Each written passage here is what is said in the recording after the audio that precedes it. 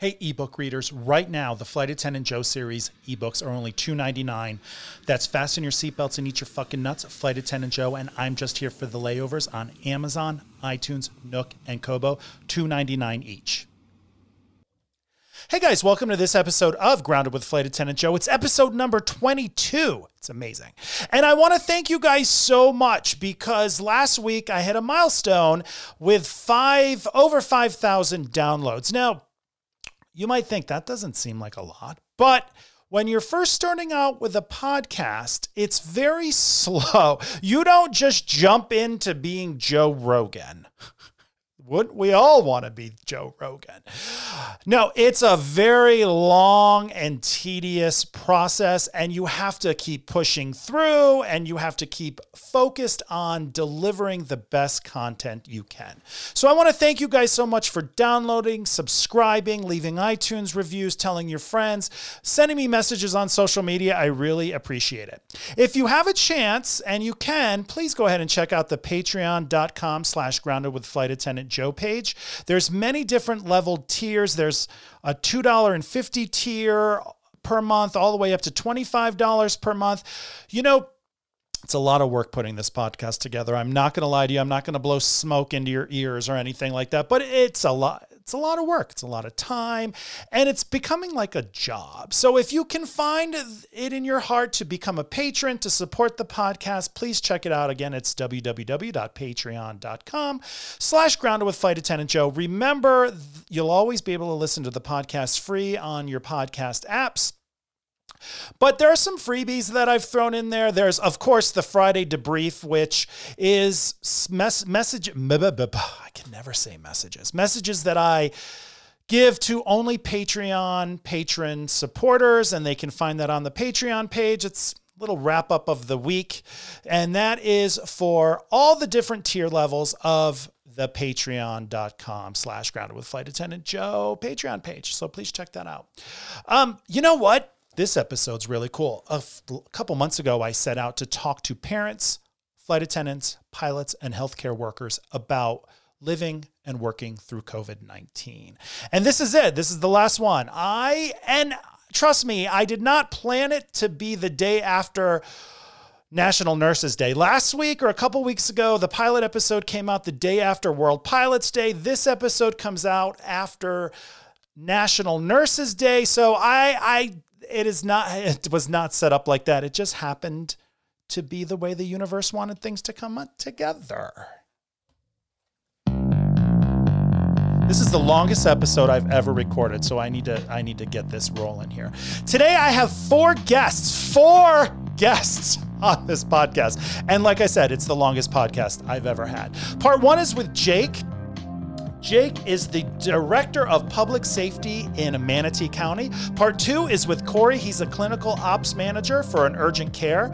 Part three is with Sarah. She is an orthopedic RN based out of North Carolina. And wrapping it up at the back end is Dan. He is an airline pilot. Now, his wife is a healthcare professional, and I've always wanted to know what's it like for the spouse to sit at home and watch your loved one go to work. We always hear from the healthcare workers. I wanted to hear from one of the spouses. So ladies and gentlemen, please put it together for Jake, Corey, Sarah, and Dan. I'm so glad they could be on the show today.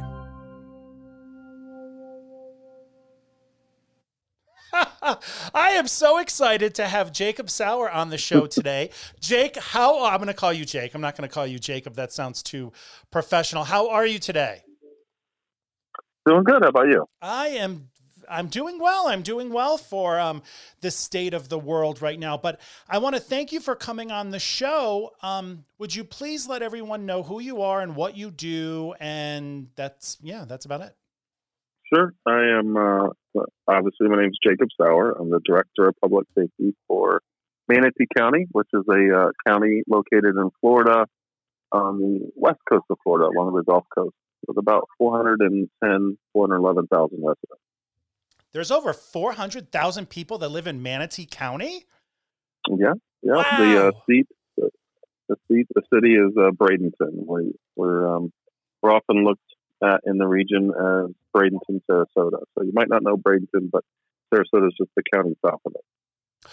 I used to live in Bradenton. If I must say, I was a rising star in the community theater there. I remember that. I owned Anna Maria Island for like a couple seasons. No, but Jake. Which, by the way, go ahead. Which, by the way, that is still there, but the other community plays, they built a big theater downtown, which is very nice. Right. I think when I was moving, or after I had moved, because I moved from there in like 2002. They were tearing down the old Manatee community theater, and they were building a big one. Manatee Players. Yeah. Manatee Players, yeah. But I was part of the Island Players for a while. So let me let the listeners know, Jake and I have known each other for 2 decades. We met in 2001. So if you think, oh, what is this? Just 2 friends chatting? Yes, that's exactly what it is, and reminiscing about Bradenton. But I do want to ask you some serious questions. So because I'm a flight attendant and I don't know a lot of things, what does the director of public safety do? So the director of public safety, he manages, public safety for the county. So it is a department within Manatee County government. I oversee emergency medical services, so EMS and their response, the 911 division, the emergency management division. So for those of you who aren't familiar, emergency management's a big thing in Florida, and that's the guys who manage typically a response to hurricane, although they've stepped up and assisted managing the response to COVID-19. And then besides that, we have beach patrol and animal services. So most people think of animal services sort of like dog catchers, but that is it's much more complex than that. Is it not just is it animal control out in the city too? Like, oh, there's a raccoon dead in the road. Is it those people that take care of that stuff also? Yeah, typically not. They don't pick up wildlife that's been dead in the road, but yeah, everything else within the county, all living animals within the county usually. Now you have actually, I went online to search you up before we started recording because I was like, let me see his resume, and it's long. Like I got tired of writing. I was just like, this guy's done everything. You started as a paramedic and you've worked your way up to running public safety. So congratulations on that. That's incredible. Thank you. Yeah, I've been at the county for 20 years, so which is hard. Younger people don't really keep jobs that long, so it's a little different. Yeah, but you also started as a paramedic working on the ambulance, and now you're running the public safety in the county. So I feel like I'm not worthy of talking to you today, but I'm going to push through because I'm going to do the best I can. I'm not even drinking for this call, but me neither. Well, see, I should have told you to at least have a drink before you got on the podcast with me, because Lord knows what'll come out of my mouth at any moment. But you said beach patrol. So you monitor or manage the beaches being open. Is that what it is? Or can you explain that to me? Well, typically, Florida, especially Manatee County, we have Anna Maria Island, Holmes Beach, Braden Beach. Anna Maria Island is the island that all of those beaches are on. They are, in my opinion, not just because I grew up here, I've visited many beaches. They're some of the most beautiful, especially in the state of Florida. But sometimes in most places in the country. But yeah, so we don't typically close beaches in Manatee County. That is our bread and butter for tourists, and a lot of how the businesses open and maintain their own cash flows. But during COVID-19, we have closed the beaches. Yeah. Are they still closed, or are they open now? The beaches are still closed. They've been closed for almost a month now. I take that back. It's late in the evening, so I had to gather my thoughts. We just on Tuesday, the Board of County Commissioners voted to reopen the beaches in Manatee County, the public beaches, with some limited restrictions, and that is basically a 2-hour time frame that you can be on the beach. So as you come into the public parking areas of the beach, you're greeted by a county worker who gives you a pass. tells you when you're due back to your car. And if you're not, they try to work with you. But, if you decided that you just wanted to stay all day, you'd definitely get a ticket. Fine. Now, so if you stay on the beach after this 2 hours, you're going to get a ticket. But are they maintaining like certain levels of, okay, there can only be 50 people on the beach, there can only be 40 people on the beach, or no?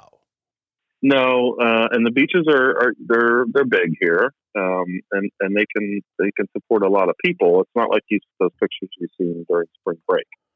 It took a long time for us to get to those beaches being open, and I think now that most of the tourists in the area have gone back home, spring break's over. The residents they cherish those beaches, and they know that it took a leap of faith for us to get the beaches back open. And today being the first day that they're open, we did get good reports that everybody was socially distancing and maintaining safe space. So that's a good first report. Now on the weekends, we'll see how that goes. They have not been open for the weekends yet. That's coming up. So that'll be a good test because, during the week, the people who do work from home or at home, they don't have a time to go to the beach. So this coming weekend, it's going to be the first weekend that they've been open. So you're really going to get a good level of like, how are people following the rules? Yeah. And I think the beaches are going to be okay. We also had the boat ramps closed. Public boat ramps. The county has a lot of public boat ramps, different access points where residents and visitors can access the Gulf and the river and the waters by boat. And I closed those 3 weeks ago. And right, wrong, or indifferent, the public did not like that. So the boat ramps were opened up first. They were opened up about 2 weeks ago, reopened. And those are packed, and it's not the boat ramps we're worried about. You really just drop your boat in the water, park your truck, and go on about your business. In Florida, there's lots of man-made or not man-made islands that people can take their boats out to, park, anchor, and get out and party. And we've noticed them congregating along those types of islands. That's definitely not healthy, but we're monitoring it, and we'll see how it goes. I lived in Florida for 25 years. But it seems like Florida's always in the news and it's something to make fun of. And what comes to mind is that when Jacksonville opened up the beaches and they were like, all right, no, remember to social distance. And then the first thing that we saw was just like 50 people playing volleyball and throwing themselves on top of each other. And, being in charge of safety, how do you deal with that? Because I hate to say it, and I'll say it, you don't have to say it, but people think that I'm in charge of myself and I know what's right for me, right. But sometimes people don't. That's very true. So when I look at safety and I look at when we're talking about COVID-19, which is new, typically, everyone in the world hasn't had to deal with this, but I typically look at it through a hurricane lens and or bad weather that's coming through and what we need to do to protect our residents and visitors. But it's for the last 3 months or so, it seems like it's been COVID-19. So that's been my life. There's a couple of different things when you talk about safety and related to COVID-19. You talk about, I truly do get people wanting to get out of their house. No one should be cooped up in their house like we have been, and for the most part, most people have done very well at doing that. But at a certain point, you have to get out and you have to do things. But when we talk about social distancing and closing things down, that's to stop the spread of the virus. So if we keep going up in our numbers, just prolong what we've been doing with stay in place and people not getting out and being able to do the fun things that they want to do, especially if the weather has not helped us at all here in Florida. But this is going to be around for quite a long time. But we are trying to manage the spread and the best we can until there's a vaccine available. Right, because from what I've listened, I try to manage my news intake so I don't get stressed and anxious. So, but what I've picked up is at some point, a lot of people are going to get COVID-19. A lot of people have gotten it.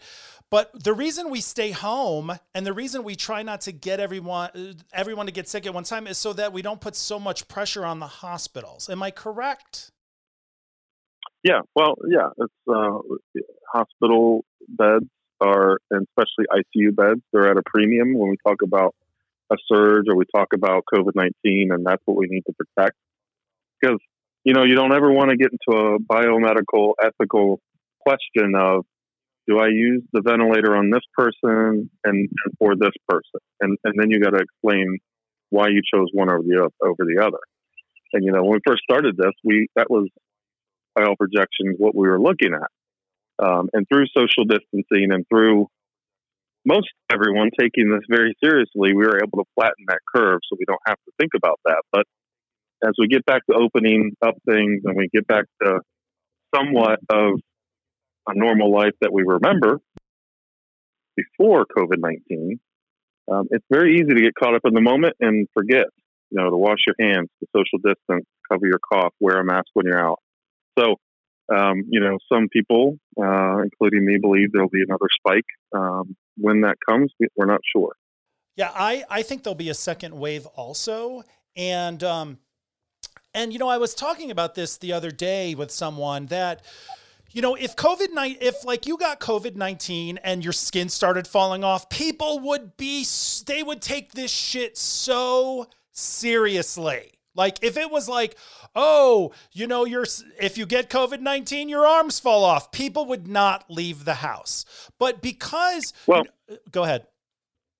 You brought up a good point. Yeah, you did. And when I talk to the public and I try to get the message across of why a healthy 25-year-old needs to social distance, I try to put it into the mind of, more than likely you could catch it, sometimes be asymptomatic, but you might become symptomatic, and your body will fight this off and you'll be much better for it in the back end. But in between the incubation period and the time you get sick, you've come across so many people, including the vulnerable. And in Florida, we have a lot of vulnerable. Sometimes, we call this a waiting room because it's a great place to retire because the weather is amazing here most of the year. So although the healthy 25-year-old is probably going to be okay if he caught COVID-19, although some aren't, who they come across with and cross-contaminate is not going to be okay. And if that was your mother, your father, your grandfather, or grandmother, how would you feel about that? But on the flip side of that, you talked about if your skin fell off, people would take this more seriously. That is very true. And we learned that in the early 80s when HIV/AIDS came about, because it only affected homosexuals. And we knew if you were homosexual, they took that very seriously because if you had sex, you were going to die. And for the most part, I bet if you talk to those guys that are around in that time, in their prime, that they stopped that because we knew that was what was going to happen. If homosexuals had sex, we did not know where it was coming from. We didn't know why it only affected gay men, and there was no cure, and they didn't know what it was to even begin a cure. And most people end up dying. So that was a good point. You're right, because that the gay community has already been through that, and they're done. Right, and like I was like, if it was more traumatic to people, I think they would take it more seriously. Just like you said, with, the gay population in the 80s and 90s. I mean, I didn't lose my virginity till I was 28 because I was like, if somebody bumps into me at this club, I'm going to get AIDS. So I better stay home. Or Ryan White, when he came up positive through a blood transfusion, they burnt the guy's house down. Well, let's hope nobody's burning people's houses down with COVID-19, but I do see them screaming at the police in the state capitol in Michigan. So I wouldn't say burning down someone's house is too far gone for some people. But like we were saying, it's not about you. Sometimes it's just not about you. Like oh yeah, I'm healthy, I'm fine. It's about who you can give it to.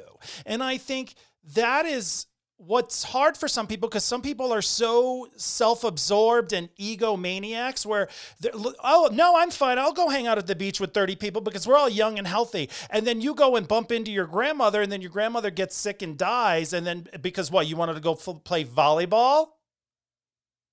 That bothers me.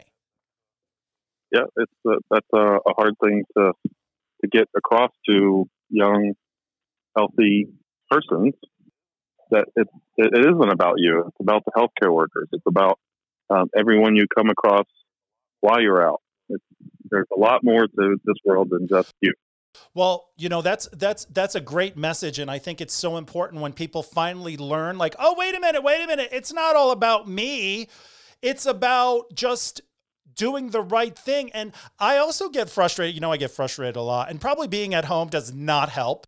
No. But I also get, it doesn't. But I also get frustrated when people are just like, oh, I don't care. I'm just going to go out, or I'm not going to wear a mask. And I'm just like, oh, wait a minute. No, I got off track here. What I get frustrated about is when people act like they can't just spend 2 months sitting at home out of the course of their entire life, right, for the betterment of society. Like, the world's not asking you to like just stay in your house till the end of time, but like it was like March, April, May-ish, like just stay home and chill out and let this thing kind of like, so the hospitals don't get so busy. And people were acting like we were asking them to, I won't even say it, but do something absurd. It's like, no, you're going to live to probably be 80. You can spend 2 months at fucking house. Oh, excuse me. I'm not supposed to.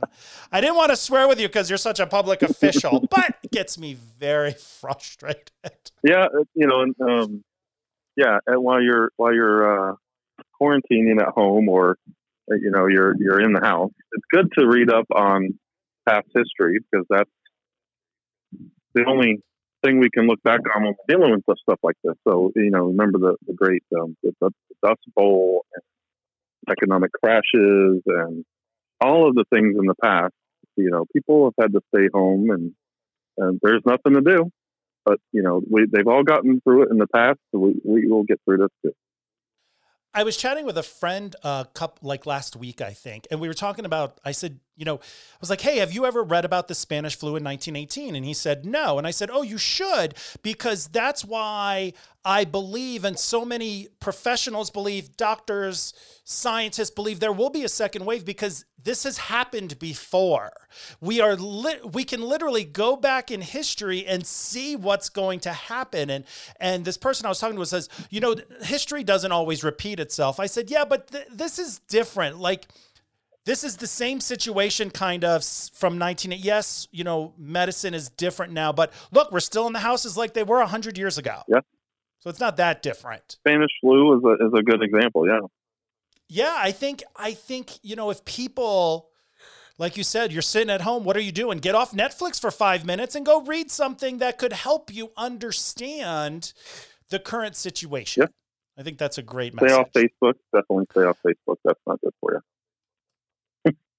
Oh, Facebook. No, I finally went off Twitter, because I personally believe, and I've said this so many times on the podcast, I personally believe Twitter is the devil, because I don't know where the hell these people are from that go on Twitter, but it's almost like the worst humans on the planet just get a Twitter account. I don't know. I kind of think that about, I think that about Facebook sometimes. But with Facebook, at least it's the people that, well, it depends on who you have on your Facebook page, right? Because, a lot of people, like, I'll have somebody on my Facebook page and they'll be constantly writing political things about, whatever, and they'll have family members and they're fighting back and forth. I'm like, oh, I got rid of all those people, honey. Yeah, I did learn. Yeah, right. You're never gonna. I think the people on Facebook would well, I think society in general would be much better probably without Facebook. But if people would realize you're not going to change someone's political views by a Facebook message, I think that would cut out a lot of it. But yet here we are. Well, because everybody thinks they, I know I'll be able to change their mind because I have facts, but sometimes it's 2020. people don't really care. Well, I shouldn't say people, because a lot of people do care about facts, but the small amount of people who don't care about facts speak the loudest. Yeah. So you think that there's more of them? Take flat earthers, for instance. There's a small percentage of people, but damn, they're loud. Yeah. So you think, holy shit, everyone's a flat earther. Am I the only one that looks at a globe and thinks home? Like, I don't look at a piece of cardboard and think, yeah, that's my planet. But they're so loud. But we got off subject here. I want to talk about 911. Have you gotten a lot of calls since COVID-19 has happened, more than before? Well, no, but I think that the calls have changed. So, and interestingly enough, the first president of Florida who positive came from our county, Manatee County. And that kind of kicked things off on a Sunday evening, where the next day I was in a meeting with the governor, and we were discussing next steps. And then as the message got pushed out slowly, the president, if you remember, he addressed the nation at like 8 or 9 o'clock at night one night. And the president of the United States? Yeah. Yes, I know who that is. Go ahead. I'm sorry.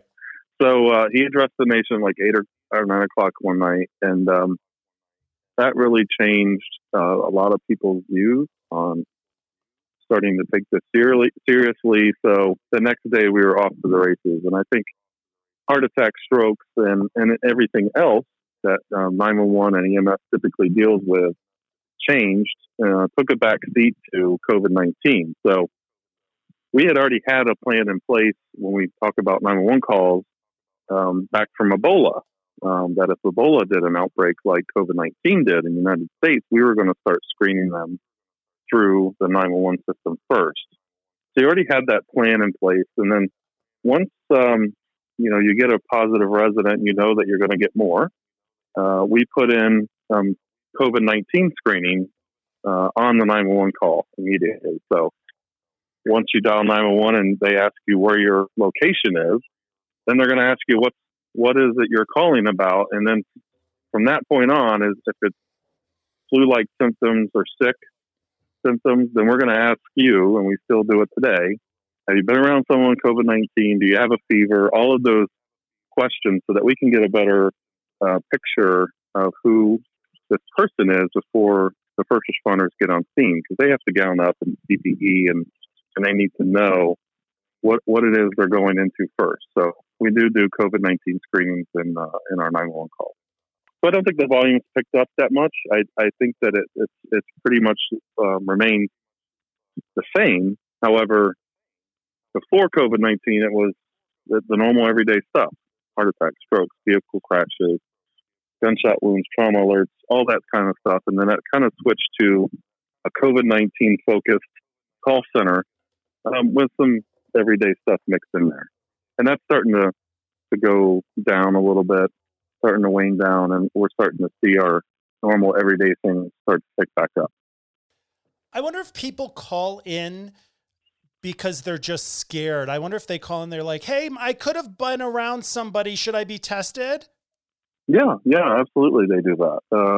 One of the things our local health department did was set up a call line for COVID-19. So we kind of try and push those calls over to that line, not an emergency line, so they can ask the questions that they have and get answers. And as we set up drive-through testing sites, they have to call into that line and say they have a prescription to get tested, or they think they have symptoms enough to get tested, and then we put them onto an appointment.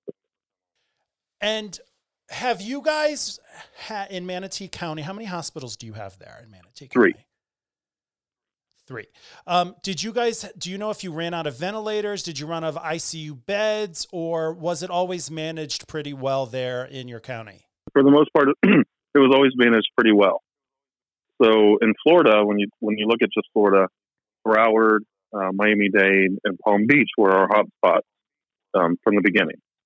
Although the first case was here in Manatee County, Broward, Palm Beach, and Miami-Dade were the hot spots and still are the hot spots. So as they were growing exponentially, we were about 2 weeks behind them. So They're up in the thousands of cases total, and we're getting up to 600 cases total. Although outside of those three counties, the hotspots, Manatee County is the fourth highest in deaths right now.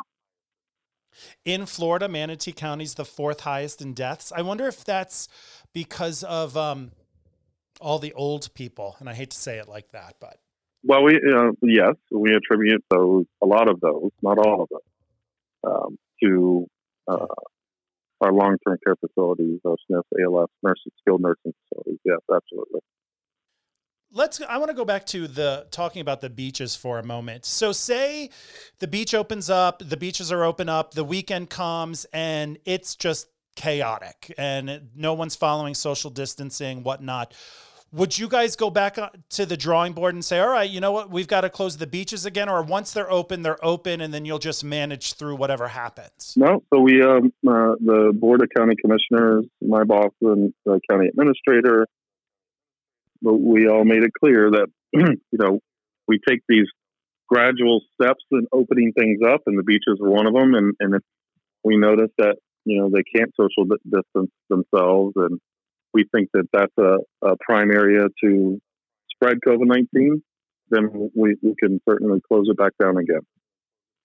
And there'll be police officers managing the beaches, riding along on the beaches, just telling people, hey, you guys, you need to separate? Or is it kind of just like, let them do what they want to do? I'm sorry. My AirPods dropped out. What'd you say, Joe? Oh, no, I asked, so are there police officers, sheriff deputies on the beach? Are they going to be on the beach managing people or monitoring? Or is it going to kind of be like, they're just going to be out there doing whatever they're going to do? Well, for the most part, they're going to be out there doing whatever they're going to do. We do have law enforcement out there. We have the beach patrol out there. We have code enforcement out there. And we have county staff out there that are monitoring the parking situation. Beach patrol is monitoring the beaches, and then the law enforcement portion is picking up illegal parking and traffic flow that is going out to the beach. And we get, flyovers and aerial photos all the time. So we're able to get a good picture of what the beach looks like at any given time. Well, that's good. Yeah, because, I don't want to say I have no faith in humanity, but I mean, let's be real. But it'll be interesting to see what happens, because on the east coast of Florida, when they opened up like Jacksonville and all that, I can remember seeing the pictures and I was like, they opened the beach and within like 5 seconds it was packed. And I was like, are you kidding me? Are you kidding me? Like, are you guys not thinking clearly through this? So, I'll be very interested to see what happens. Yeah. What do you think? What are the laws right now, or what is the guidelines for masks in Florida? So they're highly recommended. There's no law mandating anyone to wear a mask. That's been tried in a couple of places in Florida, and that did not go over very well. So we could. The governor could mandate masks. I highly doubt that he is going to do that. So, in our messaging out to our public and our community is we always recommend anytime they're out in public that they wear masks. Absolutely. A couple of months ago, when this was just warming up, it was just like, it wasn't even boiling over. It was just like simmering on the stove. And, my past medical nursing background, I was always told you only wear a mask if you're sick. Mm-hmm. Because that's how people know people are sick. Like, oh, you have a mask on, you must be sick. Let me stay away from you or whatnot. Mm-hmm. And I wrote a blog post, or I wrote something on Facebook on the Flight Attendant Joe page about, listen, if you're not sick, you don't have to wear a mask. I'm not telling you not to wear one. I'm just letting you know that if you're not sick, you don't have to wear one. Well, I got my ass handed to me on like several plates, right? By people who didn't even follow the page. I was like, how did you find me? But that's not the point. But now the CDC and people are coming out and saying, like, scientists and doctors, what changed? I get the question a lot. Well, why do we have to wear a mask? One thing that changed was, well, first off, it can't hurt, right? So that's got one thing going for it right there. And you're right. And through our medical training, that's what we've always said. However, when we look at masks, we look at what masks do.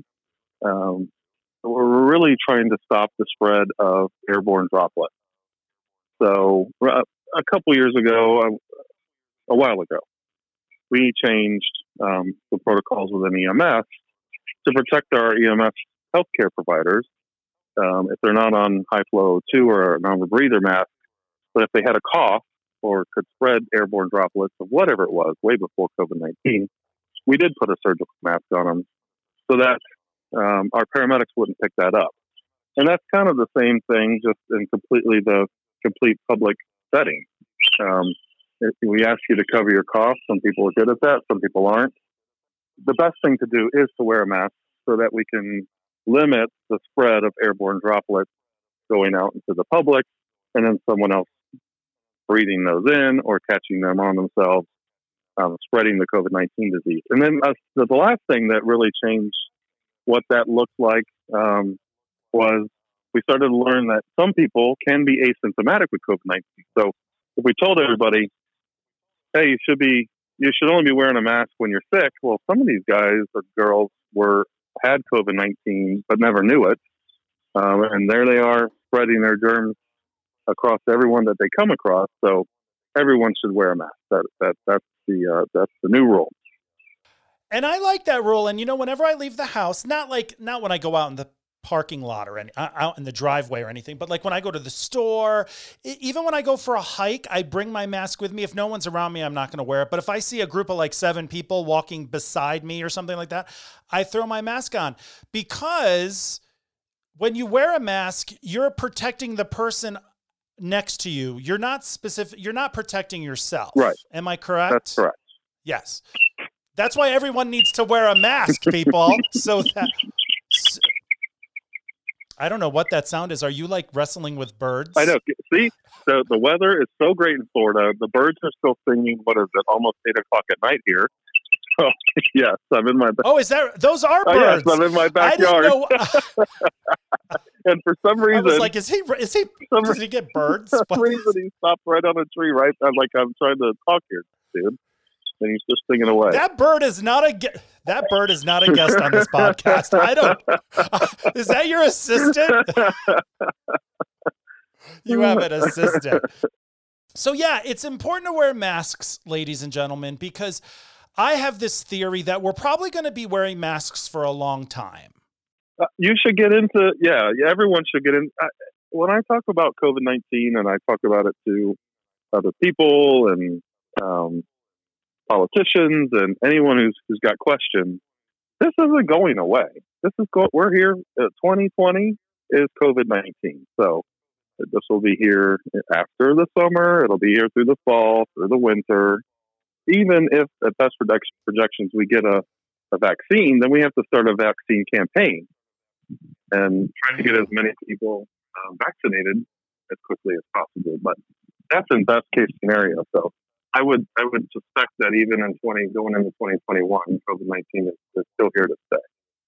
Yeah, you're right. I don't think it's going anywhere, but we're going to have to learn how to adjust. Like, the economy can't stay closed forever. So people are really going to have to take this seriously. And, when restaurants start opening, when grocery department stores or whatnot starts opening, you're going to have to wear a mask so that people can go back to work and we can live, but we can also try to be as safe as possible, I guess. Yep. I mean, that's how I think. Start ordering your pretty bedazzled mask now. Takes about a month to make them, I guess. So. Listen, I have 3, 6, 9. I have 9 masks by PattyBiggs.com. Yeah. So I am set for a while. Like I said, Matt, come in here, pick out your Patty Biggs. Don't leave the house without it. We call it the Patty Biggs. Okay. I call it the Patty Biggs. He just stares at me like I'm a lunatic.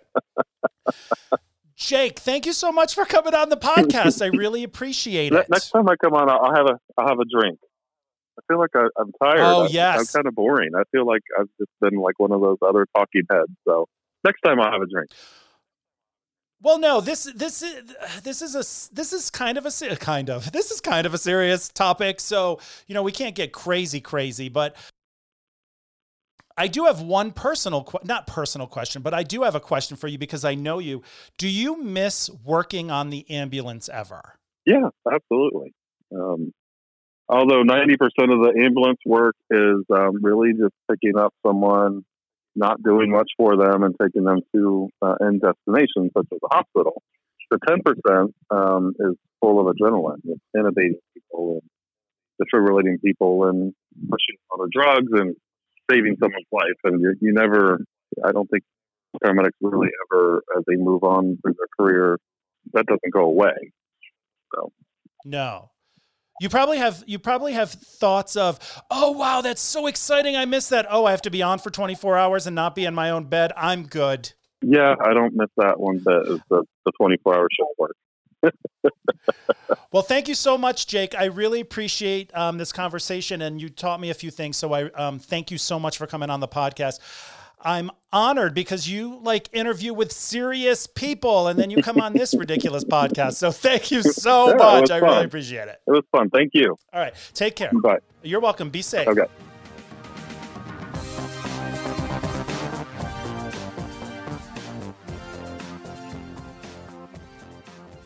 Hey, Corey. Welcome to Grounded with Flight Attendant Joe. How are you today?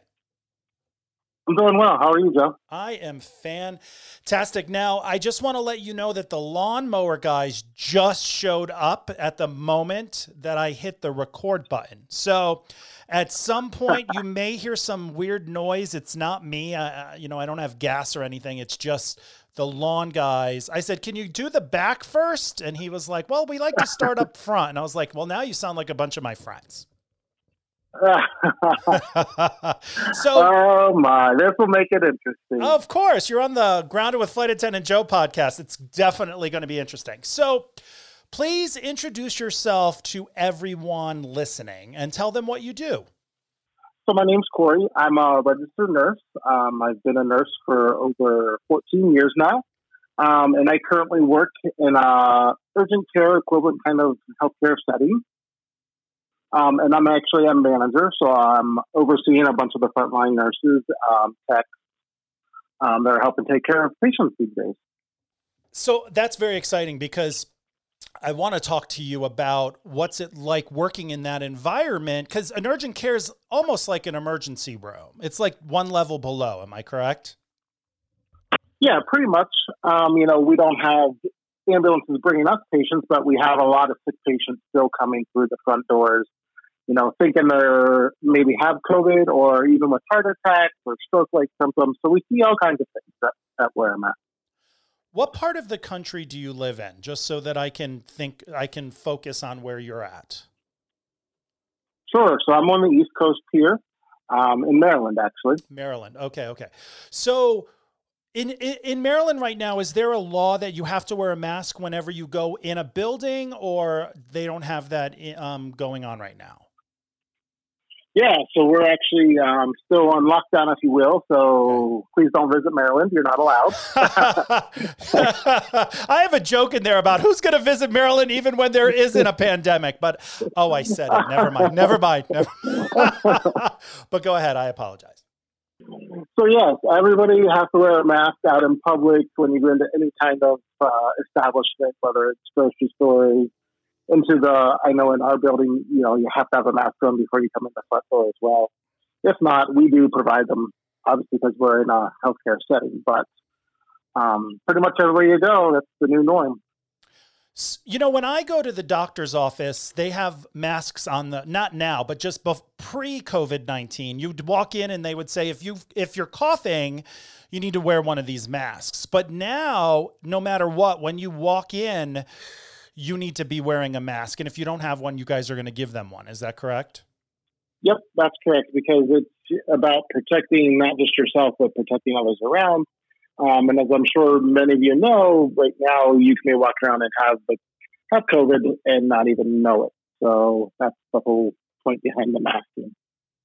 Right, because there's so, I'm still surprised. I shouldn't be surprised, right? But I'm still surprised that people want to fight the idea of wearing a mask and they just don't understand that they are protecting the people around them. And then if the other people around them are wearing a mask, they're protecting them. It's like wearing pants when you go out to the store so that your dingling's not flying around. Yeah, it's baffling to me when you look at the news and you have, the leaders of the country saying, "I will not wear a mask." Well, it's not about you; it's about everybody else. Oh my God.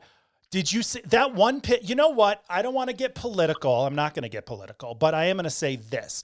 That photo of Mike Pence at I think it was the Mayo Clinic where everyone in the room is wearing a mask but him. I think that photo is going to follow him for a very long time. It's one of those things where you should have thought before you went into the building. Yeah, so that's one of those that is kind of that really burns me, so to speak, because as a healthcare worker, the Mayo Clinic is one of those instances that sees the sickest of the sickest, and for somebody like that to just disregard and it's, not even to wear a mask, it's like you feel so bad and terrible for the other patients, because even somebody with that level of whatever you want to call it, they too can be a carrier whether they don't realize it or not. So right. It's frustrating when people just don't want to do what they're asked to do. Well, yes, I agree. I'm like, just put on a mask. Just wear a mask. It's not going to kill you to wear a mask if you're out in public. But the thing about Pence, and then after I'll change the subject, is what he said after. Well, I get tested a lot. I'm fine. Ladies and gentlemen and leaders of the world, it's not only about you. Yeah. Yeah. So in the urgent care, you said you were a manager. Am I correct? Correct. Now, do you have contact with patients or do you mostly oversee just the nurses and the staff? So I don't have to do any direct patient care, unless, shit starts to hit the fan. But, we're frequently rounding throughout the unit to check on the staff. Also, we're kind of the gatekeepers of the PPE, so the masks that help protect them. So we are still very much tracking in who we give, what we give them, to conserve PPE for the most critical cases. So I'm in the thick of it, if you will, because I am on the unit. It's not like I'm tucked away in an office with no contact with anybody. So every day I go to work, there is a risk for me just as well, even being a manager. Now, I'm sure you wear a mask when you're there too. Yeah. Yes. Now, like I said, it is required. It is required. That's good. Now, have you noticed a lot of people coming into the urgent care or calling in who think they have symptoms or have symptoms? Have you seen an uprise in patients coming into the urgent care? Yeah, so we certainly have, but we actually screen everybody outside of the building before they can get into the building. We have temporary setup that consists of tension trailers outside. If somebody has any symptoms of COVID, then we stop right there and they get screened outside first. If they're sick enough, then we'll have them come into the building, into a treatment room. If they're not truly sick enough, we'll do drive-up testing, usually depending on what time of the day they come. We have certain hours of the day we'll do drive-up testing. So either they'll get tested later that day or usually the next day a lot of times.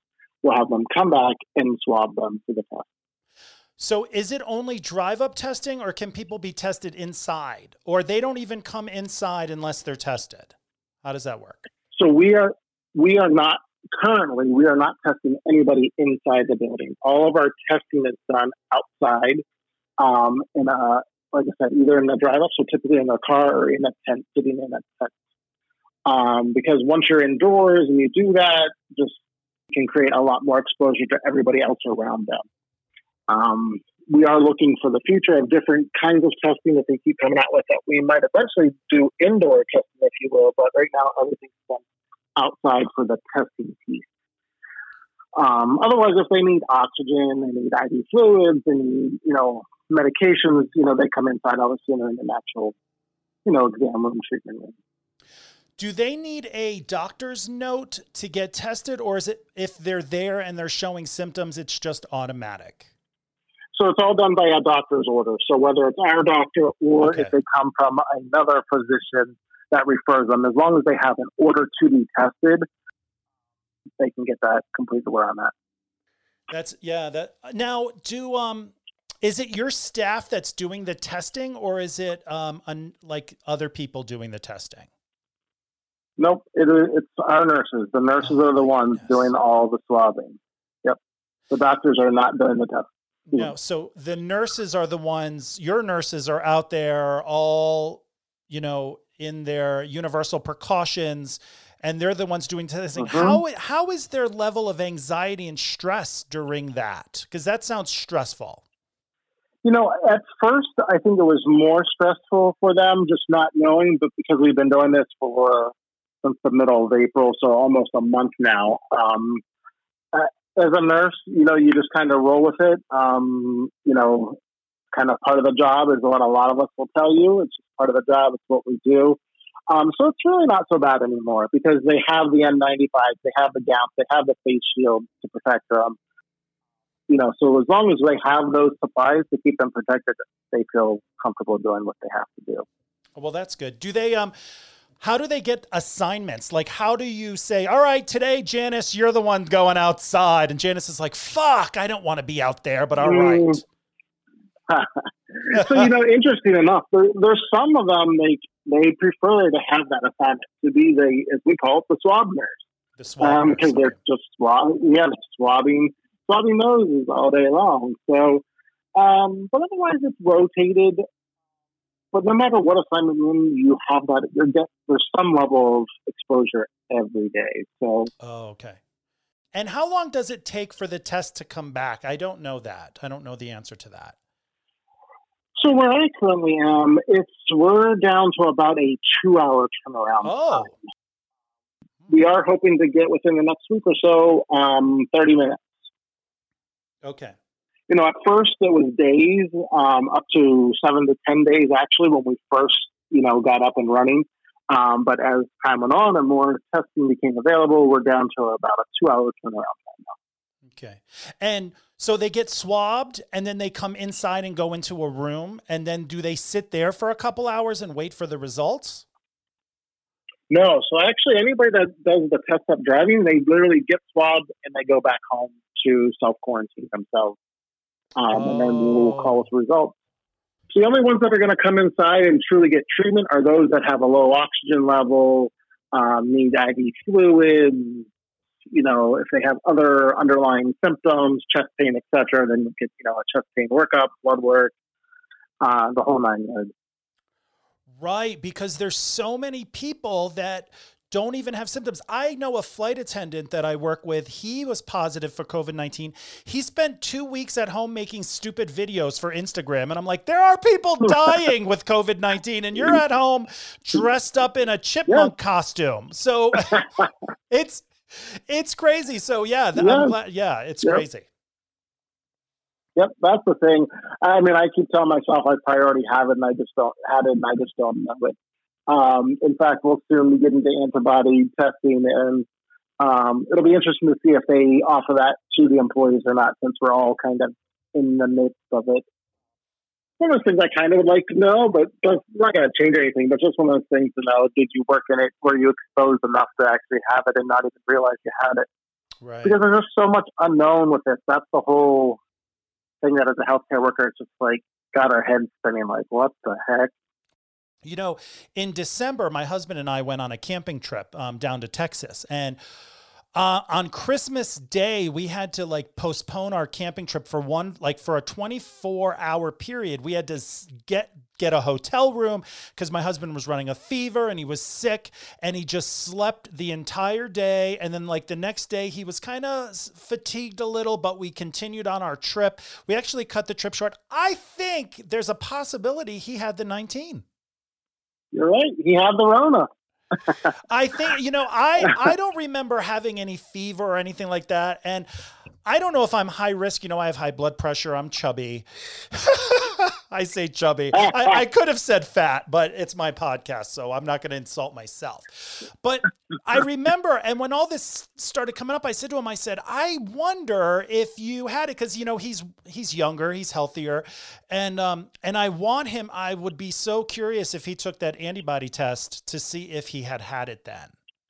Yeah, it's possible. I don't know out in the Midwest or wherever, but I know recent in the news, Quest Diagnostics, which is a pretty, I think, widespread big company, is offering antibody testing with no doctor's orders, but you do have to pay out of pocket. I think when I read the article, it's like $119.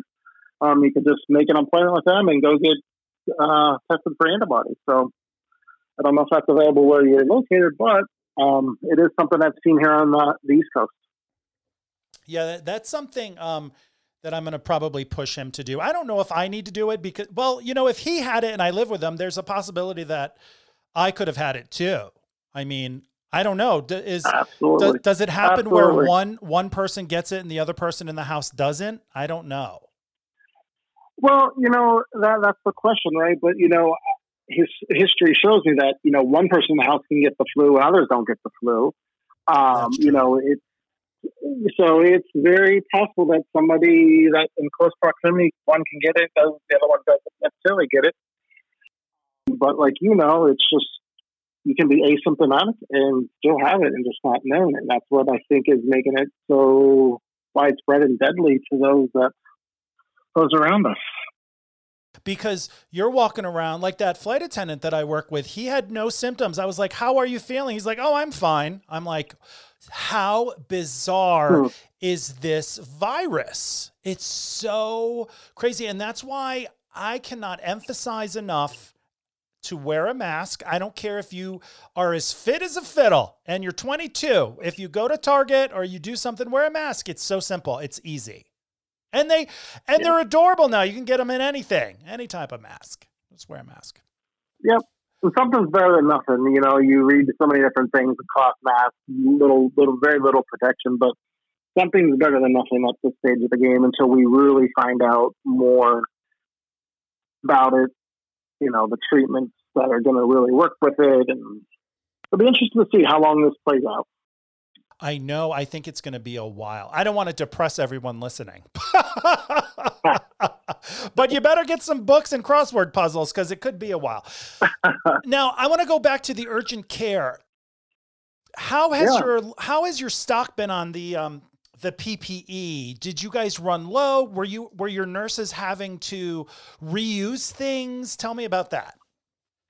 So we're actually pretty fortunate. We have no critical shortages at this time where I'm looking.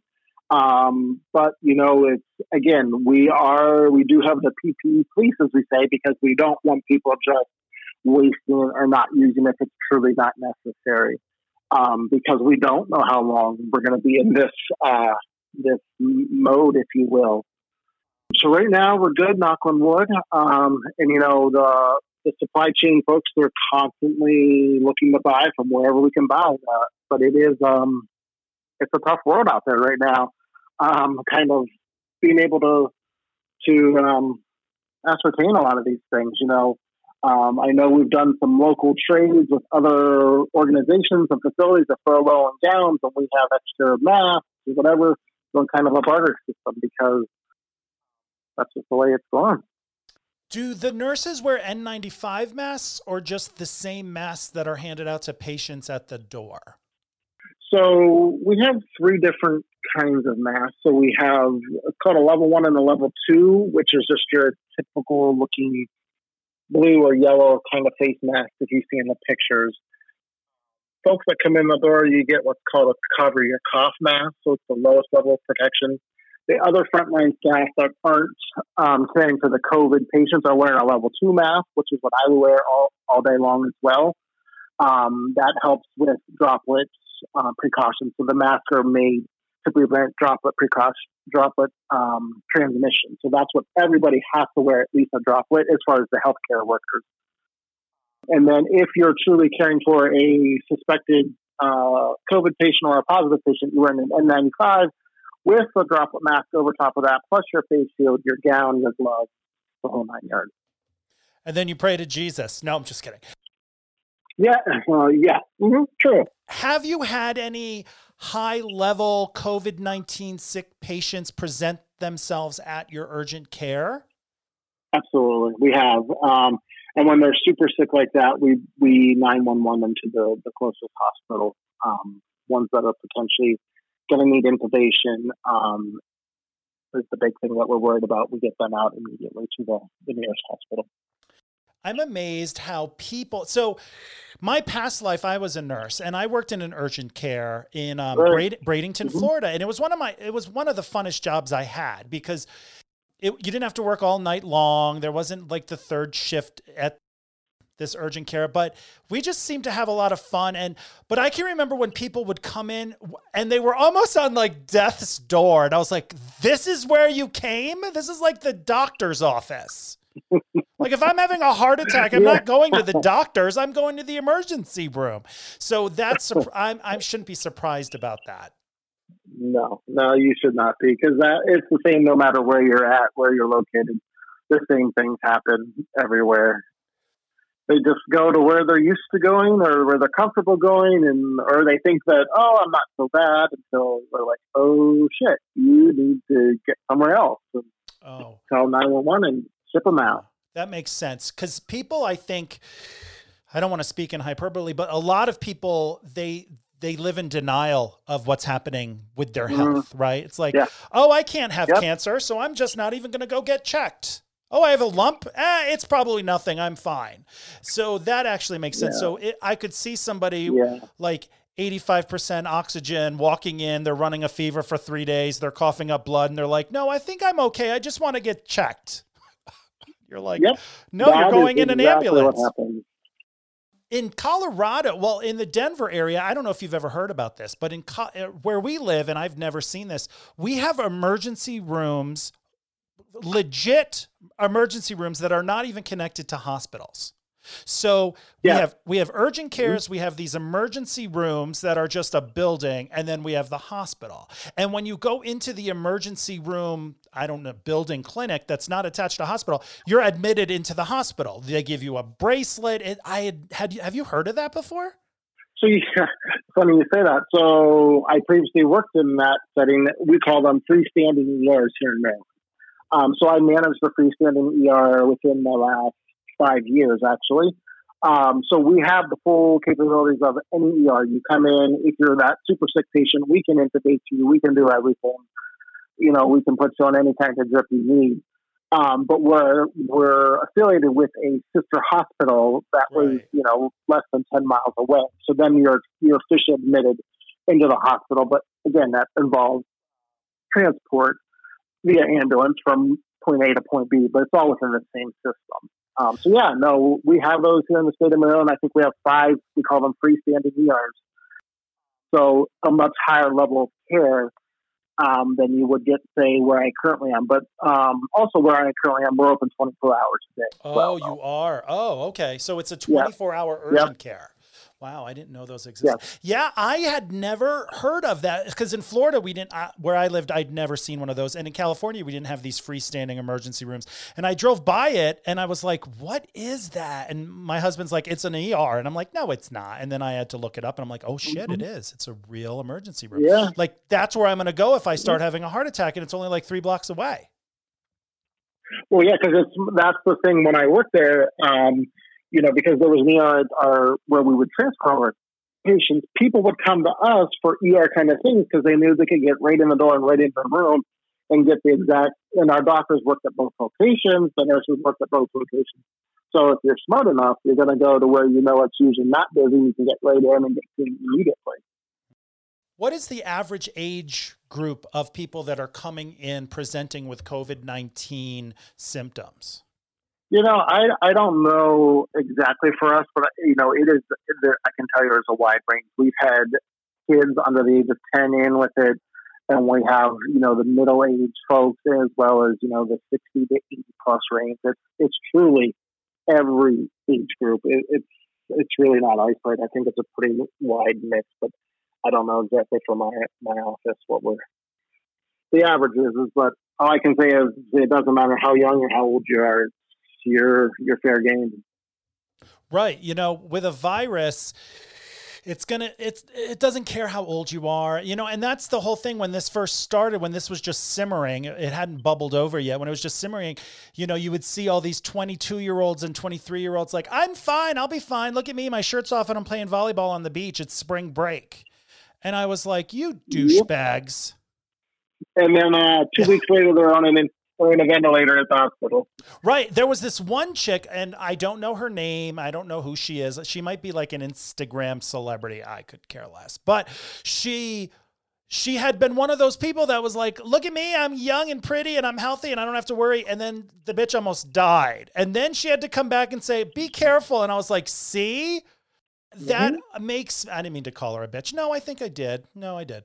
And like, oh, well, I call everybody a bitch, but it's like, be responsible for your actions. Don't think that you're immune. And what kind of person thinks they're immune to a virus and doesn't care about the other people around them in the world? That really bothers me.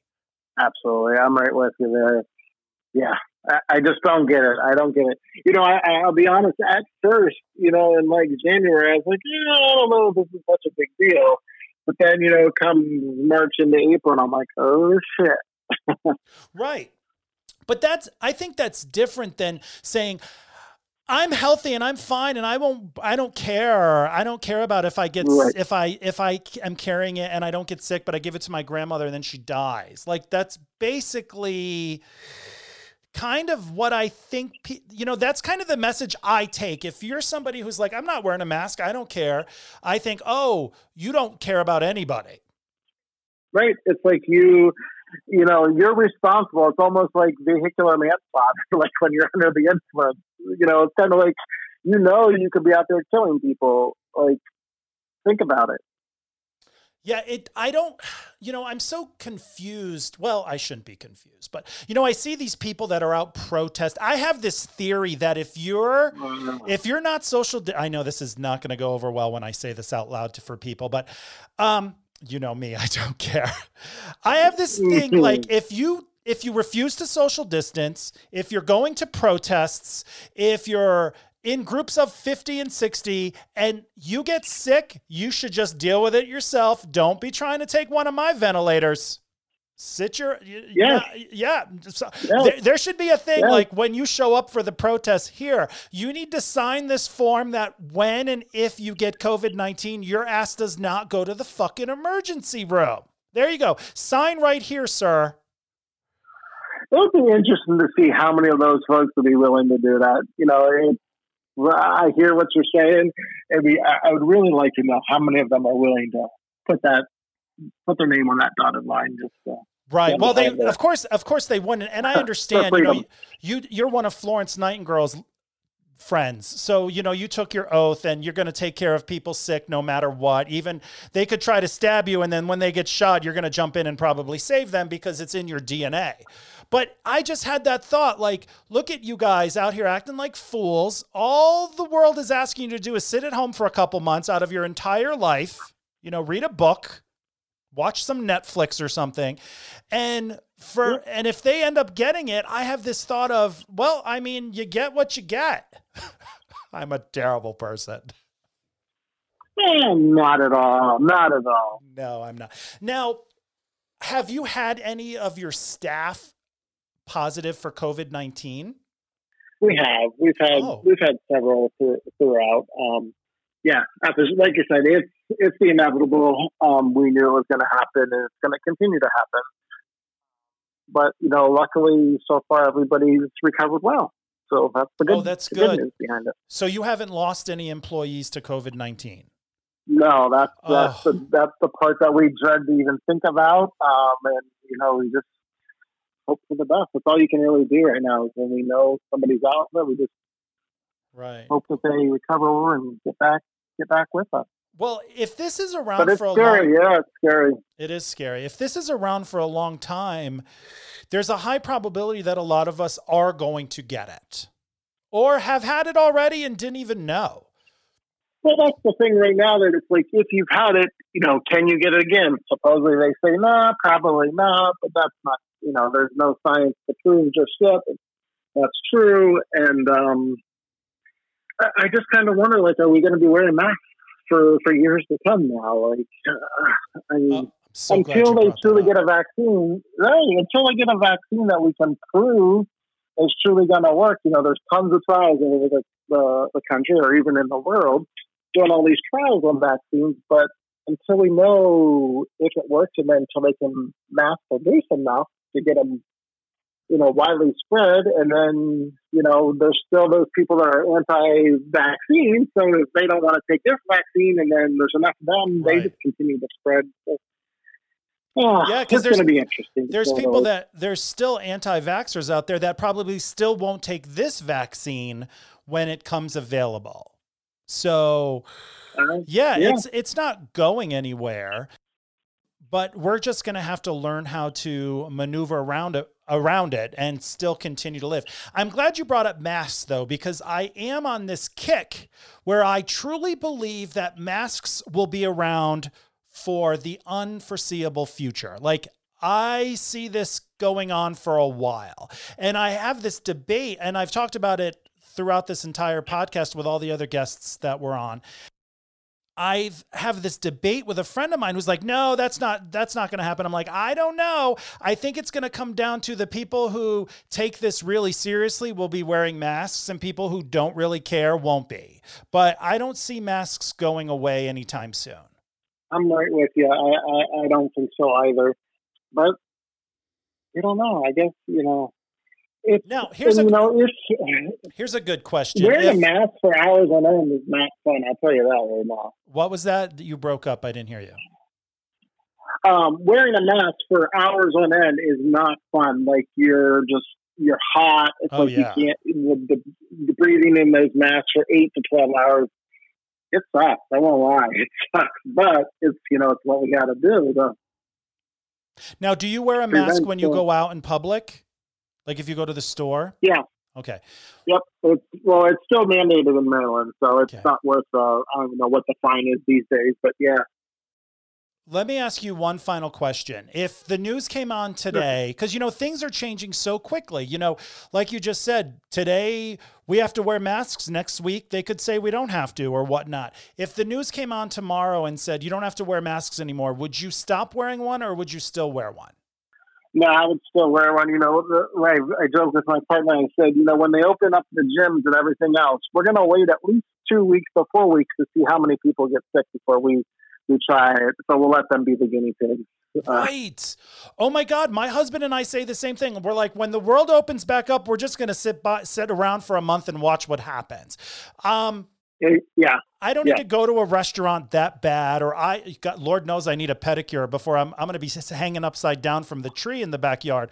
But, I'm still not going to go for that either. Like, I'm going to wait.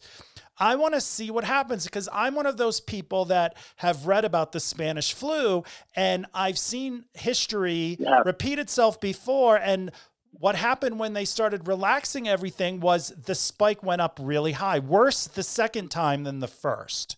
So I have no desires to just run out to the Olive Garden and sit amongst 50 people having all you can eat breadsticks. No, thank you. No, thank you. I'm right with you. Sit back. If my advice would be to just sit back and wait and see what happens. Give it some time. I'm used to this lifestyle right now. So what's another month or so to keep on doing what we're doing? Right. I've given up on 2020. I'm just like, well, this year's over. OVAH. Yes. So I'm just looking for 2021. I'm done. Corey, thank you for calling in. I really appreciate you talking to me. Please be safe out there, and you take care of yourself. You do the same. It was good talking to you, Joe. Thank you, sir. All right. Take care. Okay. Bye-bye.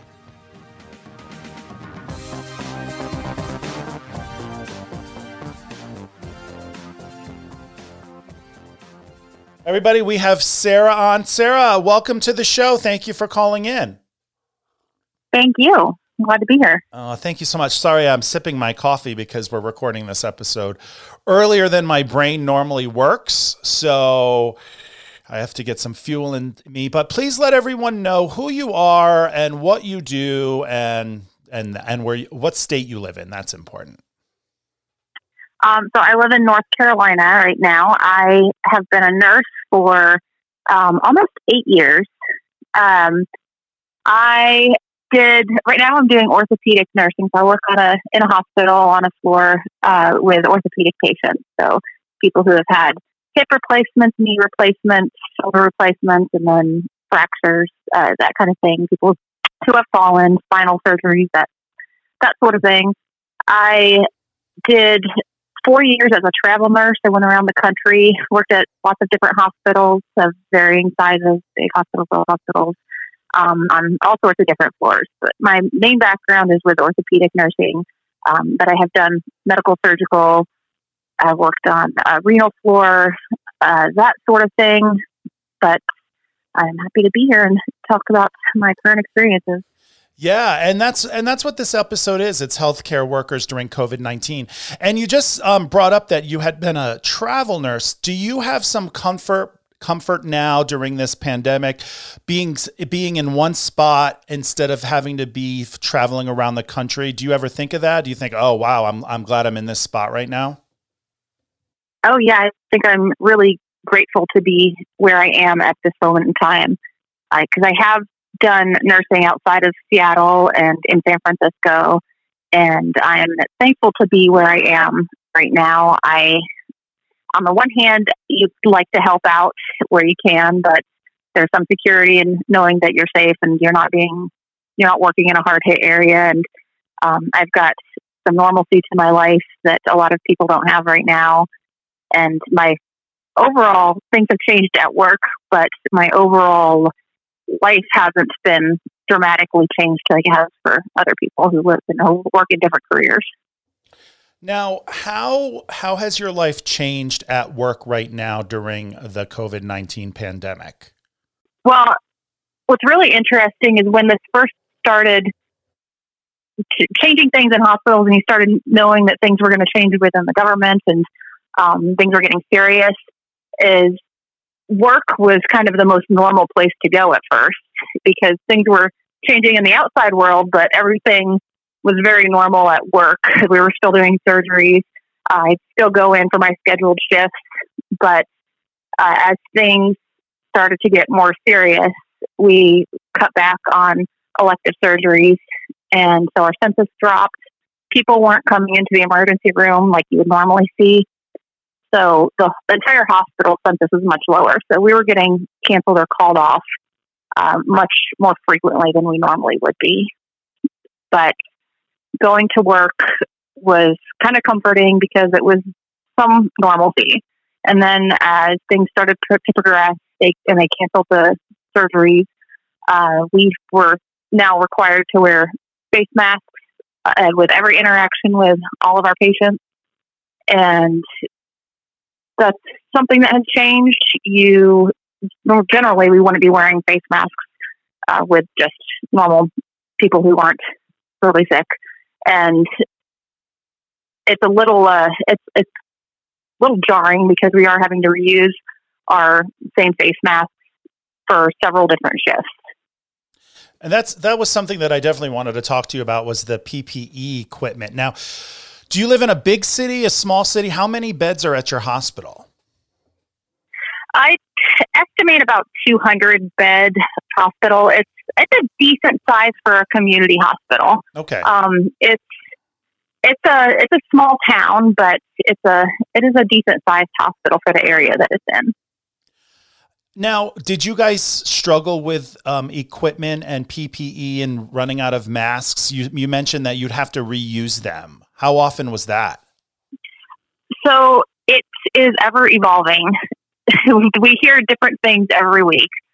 At first, they sent out an email saying that we had plenty of masks, plenty of PPE. We've done a really good job stocking up. You don't have to worry. But then you're hearing things outside of the hospital in the news and surrounding areas about the national shortage. And you're thinking, well, this eventually is going to have to affect us. Then you get another email the next week saying that we're requiring everybody to wear masks at all times and with patient care, and that we're going to have to reuse the same mask for 5 shifts. So the first time I saw that they had brought around these paper bags for us to put our masks in, that was kind of shocking because I saw that before I had heard what they were for. And I was like, you can't be serious, right? We're not actually going to stick our masks in here and reuse them. Because that's a big no-no is what you're taught. Right. So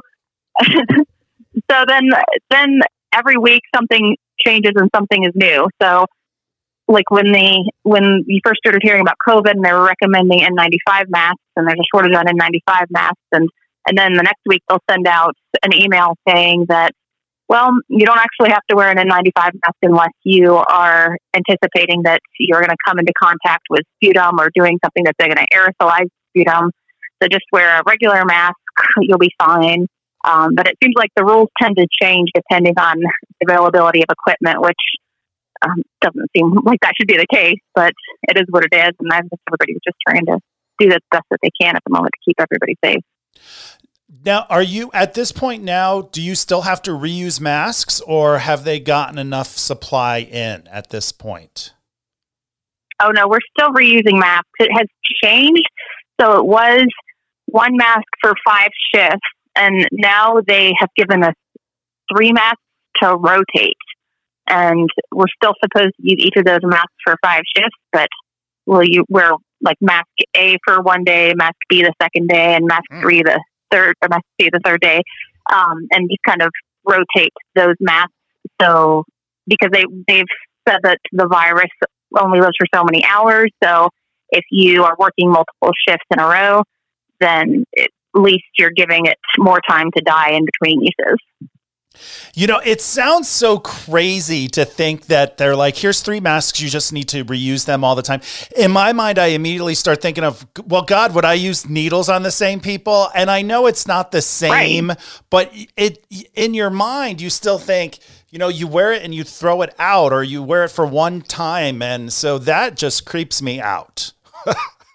Well, it's kind of the same, because if you had thought about this before all this came about, you wouldn't be thinking like, there's no way I'm going to be using this between multiple patients or multiple shifts. Right. Like in January, if they would have said, come April and May, you're going to be reusing the same masks over and over, you'd be like, stop it. No, that's not even possible. Right. This is something that we would have gotten fined for before, but now the government's recommending it. Well, it reminds me of TSA now that they're like, you can bring in 10 gallons of sanitizer. I'm like, but I couldn't bring 10 gallons of water in. Stop picking and choosing. So you have 200 beds. You work on the orthopedic floor in your hospital. Have you seen have you heard of any COVID-19 patients in your hospital? Yeah, we have had quite a few. So our floor, which is just an orthopedic floor, and it's kind of separated from the rest of the hospital. It used to be a long-term care floor that was converted to the orthopedic floor. So it is a little bit separate. It's still in the building, but it's a little bit separate, and it's got its own ventilation system. So they have actually turned our floor into the COVID unit and displaced us up onto the medical surgical unit. So we are not currently using our floor as an orthopedic unit. Oh, okay. So they're trying to keep the orthopedic nurses with the orthopedic patients. So it has worked out in my favor. So while I could go down there and work, I haven't had to yet, but we have had multiple cases in the hospital. But I haven't worked yet this week. And when I worked last week, I think there were only a couple of cases at the moment. So I'm hoping that it stays low and maybe we'll get to go back to our floor eventually. But I haven't actually had to care for any, but a lot of my coworkers have, and it's definitely out and about. So they are using the ortho unit as the COVID-19 unit now. Now, are there specific nurses that work it all the time, or could you be floated down there? Which floated means they just move you to another unit because they need you there. Yeah, I could float down there, and my coworkers have floated down there, but just because they're trying to keep the orthopedic nurses at the surgeon's request with the orthopedic patients, I've been lucky enough that I haven't been required to, but it's definitely a possibility. And they've just it's kind of been a shared staffing pool from the hospital. So there's not just one unit that's staffing the COVID unit right now. It's just kind of taking turns. Oh, okay. Now, when this all happened, everyone had to relearn how to wash their hands, which I find to be hilarious. Like, it takes a pandemic to teach people to wash their hands. But have you guys had to go through additional, like, universal precaution training in the hospital? Like, okay, now on a normal day, this is what you do, but because of COVID-19, this is what you do now. Not really, because that's kind of drilled into us on a daily basis, just to wash our hands and use universal precautions and between patients. So, and I don't think they've really had time to focus on something as basic as that, just because so much is changing all the time that they're trying to get us new information. So I'm definitely reinforcing it, but not special training, just kind of also monitoring when we were still having visitors in the hospital, just monitoring the visitors as well, and be like, you need to wear a mask, or you need to make sure you're washing your hands when you leave the room. Or we'd have visitors that were coming and they would wear N95 masks or gloves, and they weren't changing their gloves, and we'd have to say something to them, excuse me, you need to take off your gloves or change them every time you come out of the room. You can't just walk around with the gloves on. That's not doing anybody any good. That will set me off into a frenzy of anger, because I have seen that so many times where they're just wearing I was in my recurrent training in March, and one of the flight attendants, we were allowed to wear masks and gloves if we wanted. And this one chick was wearing gloves all day. And then when I saw her washing the gloves, like she was washing her hands, I couldn't hold it in anymore. And I was like, that does nothing. And she just looked at me funny. And I was just like, yeah, I just have to say that does nothing. Just get new gloves. Right. Why? What's even the point? If you're just going to wear the same pair all day long, why even bother? Or when I would see there was one family member that would come in and she would wear an N95 mask, and it was so poorly fitting. And I think, for one thing, why are you wearing an N95 mask? You should not have this right now. There's such a shortage. So why are you coming in when we can't even get them and you're wearing it? And they have to be fitted. And this was just loose all around. And she was so nitpicky about, like, when she would wear it or when she wouldn't wear it. She wasn't wearing it all the time. So why even bother? Sometimes she would come out and she would pull it down on her chin and she'd be talking to us. I'm like, what are you doing? Sorry, I had the mute button on because, like I said, I'm not awake yet. I'm over here talking away, and I'm like, wait a minute, hit the mute button, Joe. Now, in North Carolina, what's the law for wearing masks? Do you have to wear a mask? Is it mandatory when you go anywhere, or it's just up to you?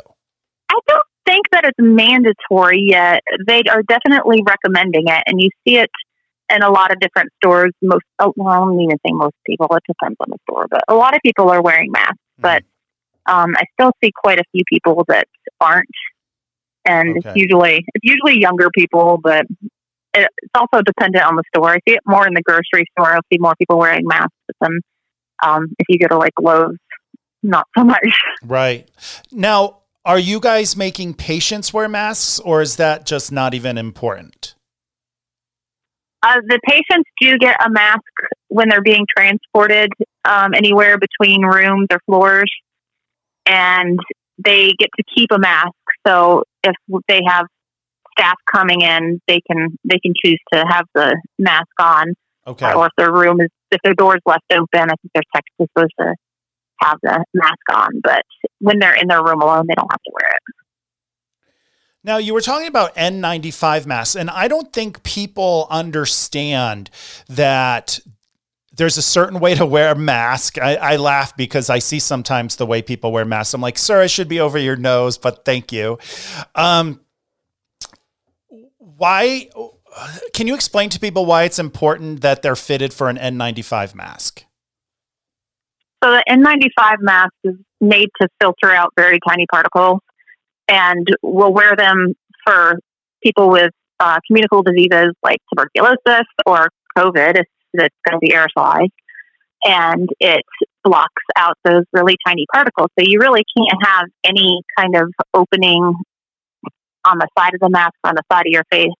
So every year we have to be specially fitted for these to make sure that we get a tight seal. And so if you're just buying it in the store, then chances are you don't know if it's going to fit well or not. And if it doesn't fit well, it's not really doing you what it's intended to do. And it's just kind of pointless. You might as well not even wear a mask if you're not going to have it fitted properly. Yeah, because I see people wearing masks, like you said, they're not fitted properly. I've seen photos of people wearing the N95 masks wrong. And a couple months ago, I was really upset about it because I know people in the healthcare industry and I know hospitals are really fighting to get equipment. And then I'm seeing people wearing these masks wrong who aren't in the hospital working, or they're not involved with people who are sick constantly. And it just really frustrated me. Right. Or there was that guy in the news in New York that was hoarding thousands of masks. Was he arrested? I think I heard this story. Yeah, he was arrested and then they took the mask. Yeah.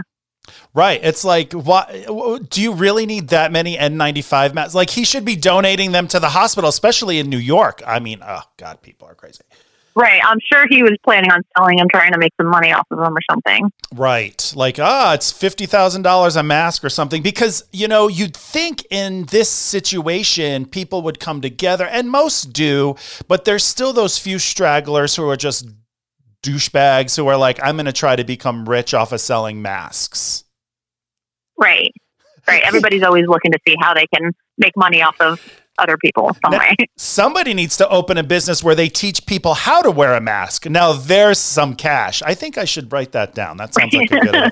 Hi, we're going to do tutorials on how to wear masks. And if you have an N95 mask, just go ahead and bring it to the hospital and give it to them if you haven't worn it. Right. And a lot of hospitals are accepting donations of medical equipment right now, masks or gloves or face shields, all that kind of stuff. Now, do you have to wear a face shield or no? No, the face shield is only recommended if you're coming in contact with somebody who's coughing, or it's going to be aerosolized in some way, like if you were suctioning somebody out. We don't really have to wear face shields unless you're anticipating somebody coughing on you. I wonder if do the hospitals test everyone for COVID-19? Because I'm thinking, what if somebody's on your floor, they've had some type of hip surgery or knee surgery, and all of a sudden they start coughing and they're running a fever? Would you immediately test them for COVID-19? Well, now they are. So at first there was a shortage of tests. So a lot of the people who actually needed testing weren't even able to get it. So that was a problem. But now that they've got more tests, and now that the rapid test is available, they are testing any elective surgeries. So they just started resuming elective surgeries, I think it was last week. And any elective surgery gets a rapid COVID test before surgery. So that's good. That helps protect us. It helps protect them and the other patients as well. But before we had the rapid test, we actually did have a patient who had a hip fracture and was there for surgery and was discharged to a skilled nursing facility and ended up testing positive at the skilled nursing facility. So they were asymptomatic while they were with us, but then ended up being positive. So we actually had several of our staff members that ended up getting sick with COVID. Oh, and that was what I was going to ask you. Have you had any coworkers? Do you know anyone who's tested positive for COVID-19, and how has it turned out for them? Yeah, there's been, I think, about 4 of my coworkers that work with me that had been sick, and I think they're all back to work now, but they were out for like about 2 or 3 weeks at least. Now, they're all doing better now. Were they nurses that had direct contact with COVID-19 patients, or were they on just different floors and they just happened to contract it? No, it was that one patient that was asymptomatic. So that I know of anyway. So I know at least I think about 3 of them had contact with that patient. So they ended up testing positive, but wow. Yeah. So that one patient got like 3 to 4 nurses sick. Yeah. Wow. Yeah. That we know of. Yeah. That's crazy. Now, because you work in a hospital where you actually know coworkers who aren't even working with COVID-19 patients and they get sick, how's your level of anxiety and stress when you're going into work? Like, do you have to like talk yourself like, all right, no. Let me go in there and let me do this. Cause I know healthcare professionals, there's a switch in their brains that almost you can switch off the fear of doing your job. Yeah, it's definitely better now than it was about a month ago. So a month ago, there were a lot of unknowns, and it was just a very anxious time, and the cases were climbing. We didn't really know how badly it was going to affect us here yet. So it was very scary, and especially when we were still doing elective surgeries, I was very concerned because I'm like, well, if these people are asymptomatic, why are we bringing them in here, and we don't know what's going to happen, and it just doesn't seem like it's a good risk to put your staff at risk, put the patients at risk. So that was definitely concerning. But then they did eventually stop doing elective deep procedures. And, it's really, I think North Carolina did a good job about closing businesses early and telling people to stay home, as opposed to some other states where they really lagged behind and took a long time. So I think they did a good job about controlling it here before it got really bad. But at the hospital, it definitely has been very anxious experience. But I would say that it's gotten better now that the cases have started to drop, and they've got the rapid test. So now that they are doing elective procedures, at least we know that these people are negative before we're bringing them in. But it's still, everything's changing every day. So kind of stay on your toes. Well, one thing though that I will say, go ahead. That, when they were talking about converting our floor, and I had so many questions, and I had emailed my manager asking her all these different questions about the procedures that were going to take place and what was going to happen. And I asked her about, is there any kind of hazard pay? And the response that I got back was a very, it was a very managerial response. Well, this is what you've chosen to do. This is what we take risks every day. And while yes, that is true, it also kind of bothered me because this is not like any risk that we've had to take so far. I mean, we expect to have infectious people, and we expect to have to take care of those people. And I've had people with like tuberculosis before, or HIV or AIDS, and you take the appropriate precautions. But this is very different, for one thing, because we're having to reuse personal protective equipment. But the number of healthcare workers who have taken care of COVID patients and have gotten sick is much higher than other diseases that we're used to seeing in the hospital. So you've seen the people in New York taking care of COVID patients and the healthcare staff, and because they are constantly exposed, they're getting sicker than a lot of people who would normally get COVID. So I think it's definitely, it's not what we signed up for. So that kind of bothered me. But I do accept that there's an inherent risk to my job, that when we're not given the equipment that we expect to have, and we are put more at risk, I feel like there should at least be an acknowledgement that, yeah, you didn't sign up for this, but thank you for doing your job and taking care of people. Right. There's a reason that people say the healthcare workers are on the front line. It's almost like a war against a enemy who you can't see. And the thing that really just scares me is that you can be asymptomatic for such a long time. And, you working on the orthopedic floor, or somebody working on the med surge floor or whatnot, it's the COVID-19's floor's not even really attached to the building. You have nothing to worry about. Here, we use the same mask over and over again. You almost feel like, whoa, this is all wrong. And and I know flight attendants were asking leadership and management at the airlines, like, hey, are we going to get paid something else to just because we are willing to come to work and we're going to get on the airplanes, do we get any extra pay? And the airlines basically said, you're lucky you have a job. Right. So, you're right. Right. So, and I do feel lucky to have a job because, there's millions of people right now who aren't so lucky. And so I am lucky that I can still pay my rent and pay my bills, but that doesn't mean that I don't want to feel protected. Right.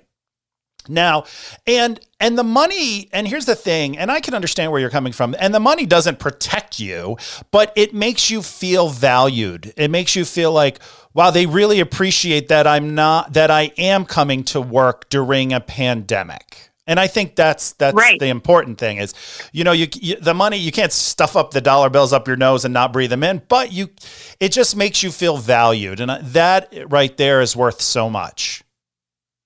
And, to a sense, it does protect you because if you're getting a little extra money and then you do get sick and you're not able to work, we don't have sick pay. So I'm just having to use my paid time off, which is like vacation pay, which I've already had to use quite a bit of it because our census has been so low that I've been getting called off about once a week. So I don't have a whole lot of it left. So if I were to get sick, I just wouldn't be getting paid. So if we're putting ourselves at risk, then does seem like maybe we should be getting a little extra money. So let me get this straight too. So you only have one PTO bank and you have to pull from it. So if they cancel you once a week, you have to use your own PTO. What happens when you want to take a vacation? Well, if I don't have any left, then I just won't get paid. That is just that, a lot of airlines are like that too. The airline I work for, we have one bank and it's the same thing. Like if you get sick and you have to use your PTO, you use it out of that bank. And then when it's time for vacation, if you don't have any PTO, you can't go on vacation. I think that's such a shitty thing. Yeah, it is. But at the same time, I've never worked anywhere where I've gotten sick pay, like separate sick pay. I have, when I was doing travel nursing, I know out west, Washington State and California, a lot of those hospitals are unionized and they do have sick pay and vacation pay. But like as a traveler, I didn't get that because I got paid through my agency. But I've never actually had a job where I've gotten sick pay. Yeah, I don't think I have either. Now, when you say that your department or your floor canceled elective surgeries, just so I know and listeners know, that's something that you say, hey, you know what, my knee's been bothering me. All right, well, we're going to schedule you for surgery in 3 weeks. And then so you guys just cancel all those. Am I correct? Right, for the most part. They did make some exceptions depending on the severity of the case, but most of the scheduled knee and hip replacements were canceled. Those poor people sitting at home with that painful knee and hip, because I have a bad knee and that would suck. Do they tell you who's positive for COVID-19 in the hospital, or because of HIPAA laws? You mean staff? No, just like patients too, because isn't it true you're only supposed to know about the patient you're taking care of? Right. We don't, they don't tell us like, oh, Joe Blow up on the third floor has COVID. But now that we have a COVID floor, like obviously all the patients that are down there either have it or are ruled out. Right. But then we don't have ICU level patients down there. So there are patients in the ICU that are still COVID patients. Oh, okay. So if you're if you're on a ventilator, you're going to be in ICU instead of this COVID floor. Am I correct? Okay. Right. So there, and they did have a contingency plan in case we were overwhelmed, and they did need a separate like COVID ICU. There was like a contingency that they would change things up, but thankfully it hasn't come to that. Now, have you been told if other coworkers are positive, or do you guys just kind of guess or figure it out? Oh, Mary's not here this week. She probably has COVID-19. Well, they don't tell us specifically, like, Mary's got COVID. But like, poor Mary. I felt bad for you, Mary. But a lot of times you'll see people taking off the schedule, or like, if you know them, then you text them, be like, "What's up?" and they'll tell you. In the flight attendant, but we're not like trying not to be like super gossipy. Right. Like, oh my God, Mary's got the COVID-19. No, I asked that because in the airline industry, flight attendants, there was this big uproar maybe a month ago where there were flight attendants, pilots that were dying from COVID-19. And a lot of flight attendants were saying, we need to know how many of our coworkers have been tested. And I was on the fence with it. Kind of like a couple weeks ago, I was like, yeah, we should know the number. Do you think that it's important to know how many people that you work with had tested positive for COVID-19? I don't know if it makes that big of a difference. I think it's definitely something to track, and I think that's something the hospital should know. But I don't know that it's necessarily something that the employees have to know. That, and I feel like we can kind of get a gauge of how many people have had to call in sick or who's taken off the schedule or what's going on. And if it came to be that there was a problem with staffing and that many people were getting sick, that obviously something isn't right. They're not doing something somewhere isn't right. But at the same time, just because your fellow employees are getting sick doesn't mean they absolutely got it in the hospital either. They could have gotten it somewhere else and out in the grocery store from a family member. Right. And, that happened. This flight attendant got COVID-19 and passed away, and everyone was in an uproar because they were like, oh my God, this person got it from working. And this person had been on a leave of absence for 2 years. So they did not get it from being on the airplane. And I was like, see, this is why facts are important, ladies and gentlemen. This is why assuming is bad. And I think that's the good thing about my profession, though, is people understand how it's spread, and they're not going to be a pariah when they come back because you're with people who work in the healthcare profession. So they know that, well, you had it, you're good, you're better. I don't have anything to worry about right now. And they're not going to be isolated at work or feel like they're going to be discriminated against because they have had it. Well, that's good. Yeah, you're not going to be in the med room like, Mary, stay 6 feet from me because I know you had the COVID-19. The COVID-19. What before I let you? It's really hard to social distance at work too. Right? So. Yeah. You're working really close with these people, and we'll wear masks and everything, but the amount, it's really almost impossible to social distance as a nurse. Yeah, I don't even know how that's possible. I have no clue how you would even be able to do that. Before I let you go, though, I want to ask you, how are you managing and maintaining your stress level with social distancing and just living through this time? I've been just trying to enjoy my time at home when I have been at home. I've had a stretch of days off this past week, so that's been kind of nice. I haven't had to really think about work, and I've been doing a lot of spring cleaning because it makes me feel better when I'm home and my house looks clean and everything's in order. So I rearranged some furniture and been doing a lot of online shopping and a little bit of baking. Well, that's nice. Yeah, because I'm curious, and I think it's important because you're in such a high level job as a healthcare worker right now, and it's like every time you go to work, you're going into the fire. So I always think, how do these people, when they're home, do they decompress and put that, okay, that's over there with my scrubs and my telescope, my stethoscope, and now I'm just a normal person and I'm okay. Yeah. I really try to compartmentalize because I don't like to be stressing about work when I'm not at work. So I try. That's one thing I like to put away all my work stuff so I don't see it and it's out of sight, out of mind. And I really don't like to talk about it a whole lot when I'm not at work. So when it kind of irks me when people ask me well, what's your schedule this week? What's your schedule? And I'm like, I just don't want to even think about it. I'm off of work right now, and I want to just know that I'm off of work and not be thinking about work. And one thing that's kind of been hard is because I really like getting outside and being outdoors, and all the trails and everything are closed right now. So I think they're going to be reopening a lot of them next week. So that'll be nice to be able to just get outside and be able to get some nature therapy. Nature therapy. Yeah. In Colorado, the trails are open now. And last week I was like, I'm going to go to the trails, and there wasn't a spot in the parking lot. So I was like, oh, everyone's thinking the same thing I am. I want to just get outside. Being outside is something that we took for granted before. Isn't that interesting? Right. Yeah. Yeah.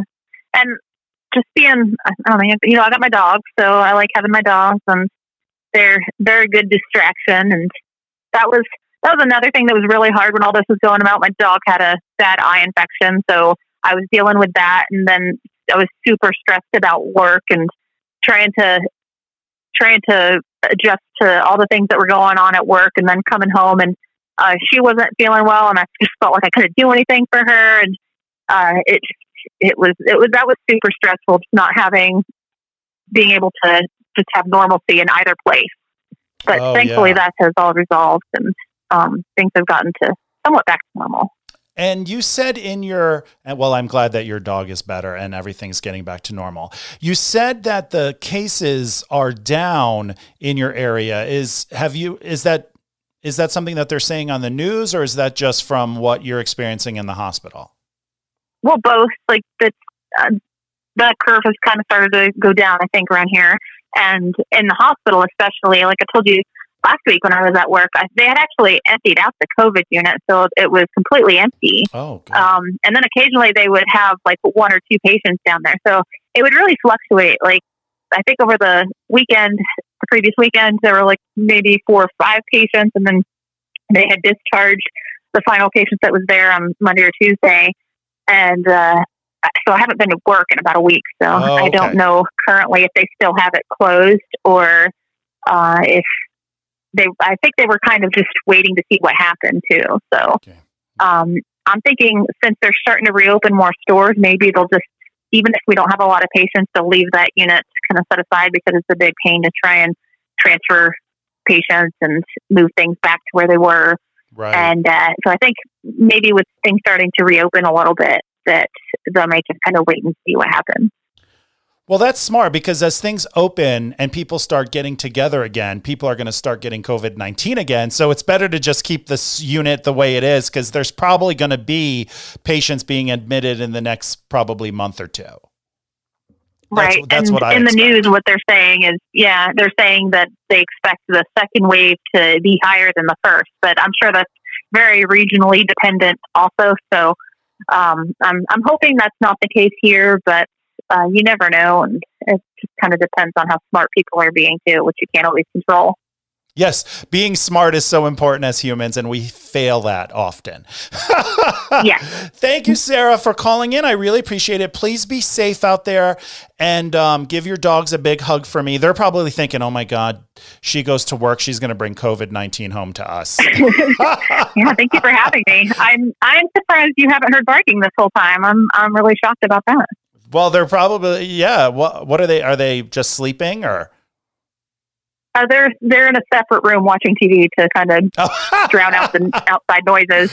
That's great. Well, yeah, it was very quiet when I recorded with the director of public safety in Manatee County, Florida. He was sitting outside, and there was a bird who thought it was one of the guests. And the whole episode, the whole recording, all you do is hear this bird sing, which was actually nice. But all right, well, thank you so much for calling in. I really appreciate it. You be safe and take care. All right, thank you. You too. Bye. Bye-bye.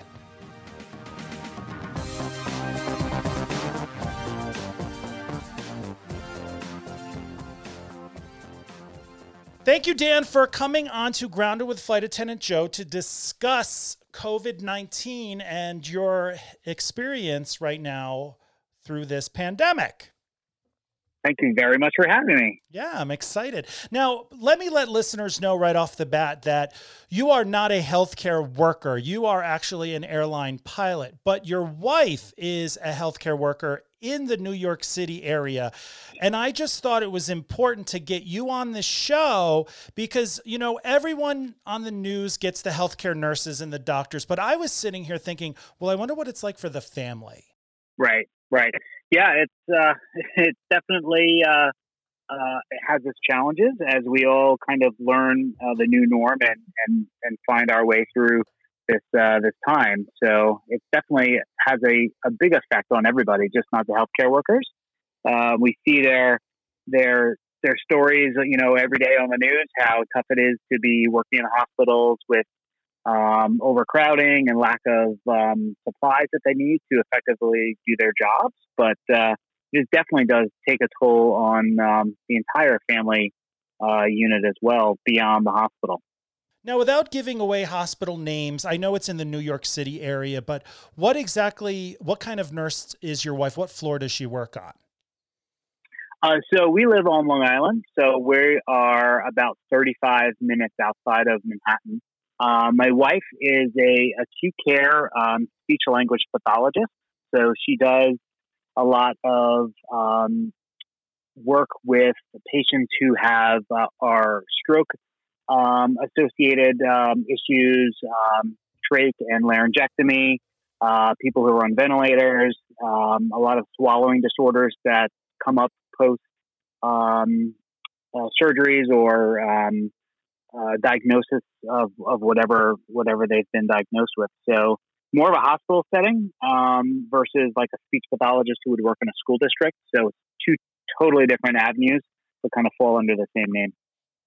Now, you said she works with vent patients. Have they seen a lot of vent patients in the hospital that she works at? They are completely maxed out on vent patients at her hospital. She's at I would say like a medium-sized hospital for our area. So it's about a 300-bed hospital. At the height as we were ramping up through this pandemic, New York City was the hardest hit, and then kind of the wave flowed out onto Western Long Island and then out to Eastern Long Island where we are. All the hospitals in our area were pretty much at 100% vent patients. They had, I believe, 30 to 40 people on ventilators at one time at her hospital. I never really heard of the need for ventilators, like they were short and they needed more. They always seemed to be able to get by with what they had, but it was a constant state of just all hands on deck. And my wife did say, like so many have said, that it was like a war zone. Every day was just emotionally and mentally draining because they were seeing so many things that they'd never seen before, trying to treat a pandemic with very little information. In the beginning, we all assumed that this was a respiratory, flu-like situation where people just got flu-like symptoms, but there's a myriad of other symptoms that have popped up along the way that they're seeing, cardiac-related issues, blood clotting-related issues, a combination of those things. So it's, you really don't know what you're protecting yourself from because they found there's just so many different variations of the quote-unquote COVID-19 label. Yeah, there's people, I was talking to a friend and he was talking about how, they estimated up to 250,000 people were going to die from this. And, it's so much lower than, I'm like, well, it's not over. No, it's definitely not over. They just today, hours ago, the Governor Cuomo stated that schools in New York will be closed for the remainder of the academic year. Everybody has done their part per se with social distancing, and that has really greatly decreased the spread.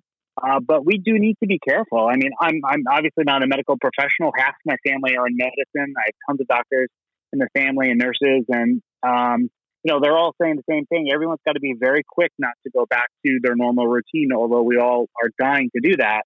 History repeats itself. This happened in the Spanish flu. They had massive parades afterwards in Philadelphia, and within days, the pandemic just resurfaced again, and there was a huge wave of death and the resurgence of the flu then. So we need to be careful. I know everyone's itching to get back to their normal lives, but it's definitely a new way we're going to have to look at the way we do things. I mean, we're definitely not going to be able to go back to our normal routine for quite some time, I think. We're just going to have to see how it plays out, in general population and the airline world where, I live and work, and just in general. I have this theory that we're going to be wearing masks for a long time. And on one of my episodes last week or a couple weeks ago, when I had pilots on, talking about COVID-19, I was talking with one of the pilots and I was like, I think we're going to be wearing masks for a while. Oh no, I don't think so. And I'm like, no, I think so.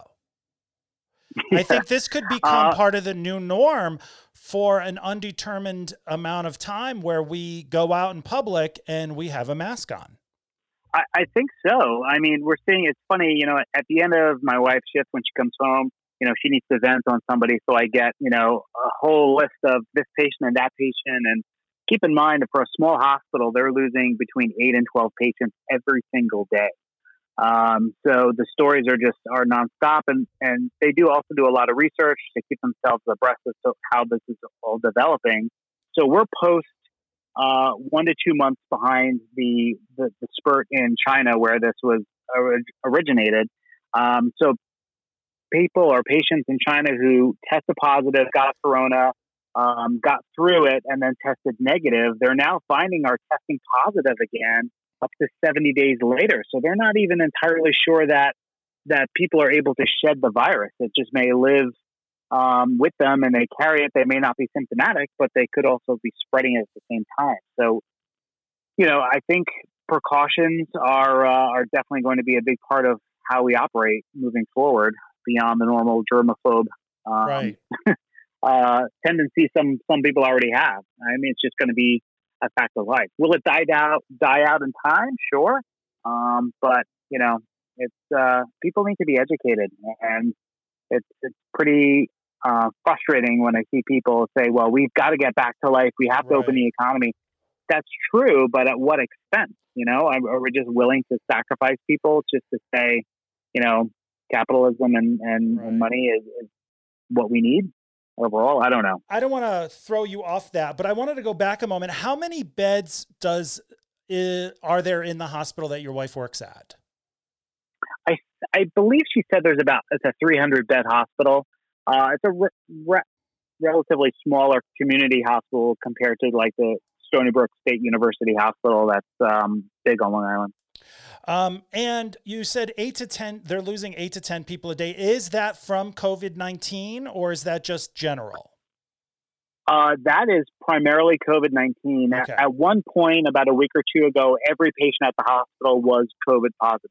I mean, it was on the news, and I was horrified to see it in the beginning that refrigeration trucks were showing up at hospitals. And, like a lot of this, we all kind of think like, okay, yeah, that's happening elsewhere, but not in my backyard, until they showed up at our hospital.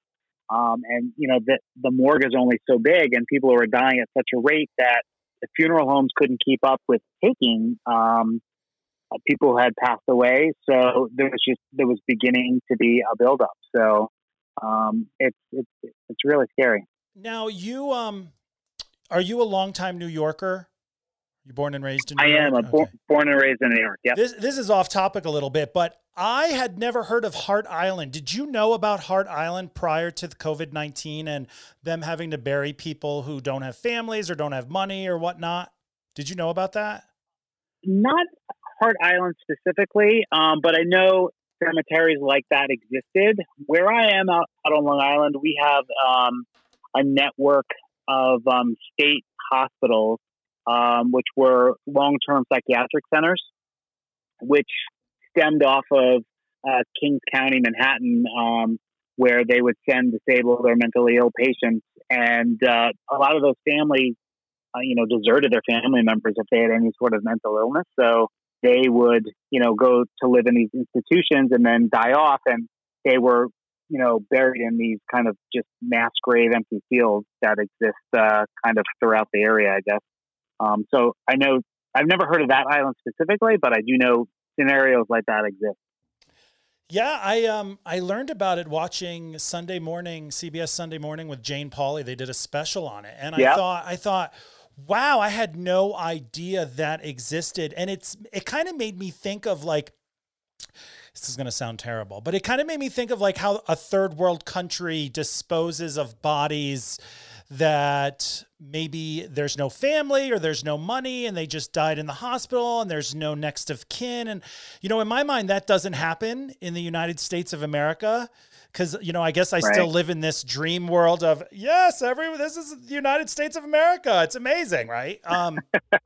Who would just leave a dead person in a hospital without family? But it does happen. So it was a wake up call for me. It was a huge wake up. This whole thing has been a wake up call, and we've said it, multiple times. It's amazing how fragile we are as a society, just in terms of that respect. I have a family member who works at another hospital towards New York City, and the majority of the community around our hospital is definitely, lower socioeconomic scenario. And those people are passing away in the hospitals, and then the hospital needs to say, okay, we need to make arrangements. The funeral homes can't take the bodies because there's a waiting list for cremation and there's a waiting list for burial and all that. So they're charging storage fees, but the families can't afford the storage fees, so they're just opting to leave them at the hospital. It's just unbelievable where we are and just how it kind of really affects everybody. I lost my own grandmother to this about a month ago. She was in a nursing home, and they seem to be breeding grounds for this virus. And it's horrible because for weeks prior to that, they went into lockdown, so there was nobody in, nobody out. So we didn't see her for probably 3 weeks. Until right before she passed away, and they called and said, if you can get here, we'll do our best to make sure she knows you're here. And we stood outside the window and looked inside. It was it's horrible. That's how you had to say goodbye to your grandma. You had to look. I'm so sorry to hear. Yeah, that. That's so sad. Thank you. But whoever thought that's the way it would be. Right. But it is stark reality of where we are. My biological father is he lives in a nursing home, and I speak with my biological sister. And I say biological because for people who don't know, I just found my biological dad and my siblings 2.5 years ago. So I don't call him dad. I call him my bio dad, but he's in a nursing home and 7 people on his unit are COVID-19 positive. And it's so crazy because it's locked down. No one can get in. It's actually the healthcare professionals bringing it in, which is scary. Yeah. Well, that's so scary, right? Right. So, they go home, they go out to the stores or whatnot, and that's where it's being picked up. Oh, it's so sad. And my sister is like, I'm waiting for the phone call. And I'm like he's 90. So, things, I'm sure if he gets it, it's probably not going to be a good thing. But I'm sorry to hear about your grandmother, and the thought of you having to say goodbye, you guys having to say goodbye through a window really just, it puts a big exclamation mark on how this is affecting us. When there's people out there like, oh, it hasn't affected me. Well, sometimes it's not about you. It's about your neighbor who had to say goodbye to their grandmother through the window because they couldn't go in and touch them or say goodbye to them. It's very sad. Yeah, I think it's going to be hard for somebody to say that they didn't know somebody or it's just so widespread. But especially in New York, we're like the epicenter, and it just completely exploded. I think New York combined is a larger number than all of Europe that had it and or died from it. It's really, really crazy. I had done, it's all about acting as quickly as possible. I had done some trips out to the West Coast before the flying really started to slow down, and Los Angeles and San Francisco over a month ago, where, it was like isolated, everybody was shut down, and you looked at the numbers out there versus the New York area. It's just, they did an amazing job in trying to control it the best way they could. So it makes, as much as it pains us to go ahead. I'm sorry. Go ahead. Sorry. No, it's because as much as it pains us to have to socially distance and maybe, shut things down for a while, it does prove to work in slowing down the spread. Now let's talk about, I want to talk about your wife when she's going to work. So when you're seeing her putting on all her gear and she's leaving for work, what goes through your brain? What goes through your mind? Well, she works Monday through Friday. So, I think right now, every day, she's just mentally drained as to what she's going to face today. When she goes in, it's a lot of isolation in that everybody that she's seeing is really, really sick. So the hospitals are not, they're not designed to have people in a pandemic situation all the time. So when patients are essentially quarantined because they're positive, they're in rooms they're by themselves in rooms, and even the IV poles or the IVs are out in the hallway. They have extra long lines that go into the patients. So these patients are in the rooms by themselves, just essentially almost all day long. Some are, you don't know what their mental state is or where they are. And, they get confused. And then you do have people come in who are in complete head to toe, just as you see on the news, in like spacesuit type stuff. And it's very confusing for some of the elderly people that may have dementia or things like that. I know my wife came home one day, she walked in the back door. The whole process when she comes home, nothing that she's worn comes in the house.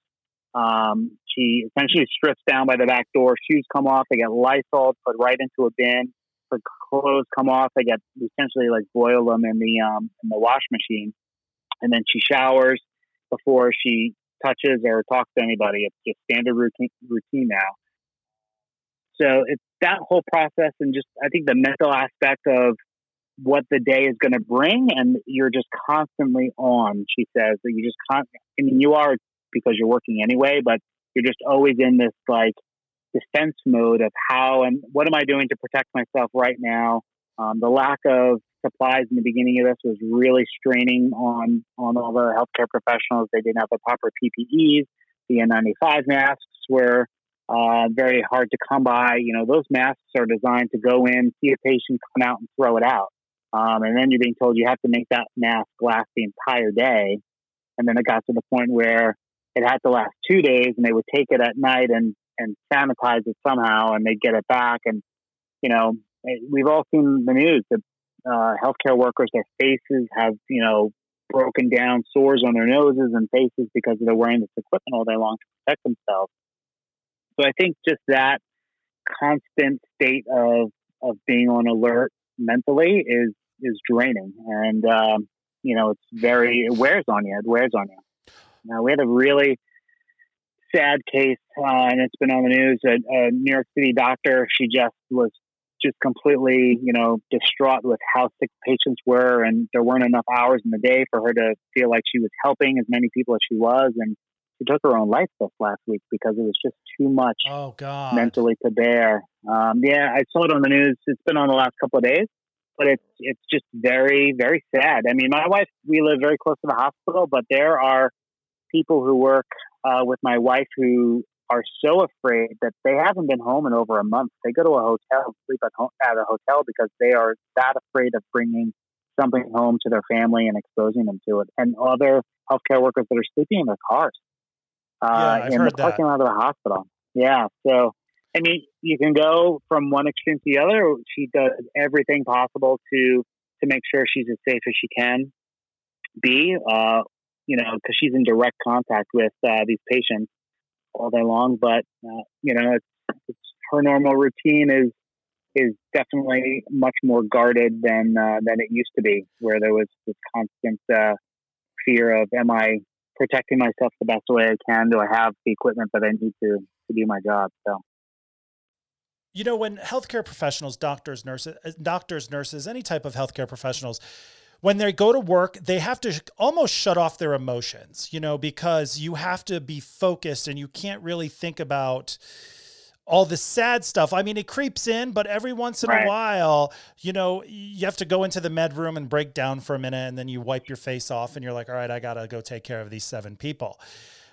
Has she come home? Grey's Anatomy moment. Yeah, well, and I was a nurse for 12 years, so I can remember having those moments where I would just go into the med room and just close my eyes for like 3 minutes and say, just take a deep breath. Now, I'm assuming when she's at work, she's on. Has she had any breakdowns coming home? Like, are there moments where you have to just sit there with her and let her just vent about everything going on?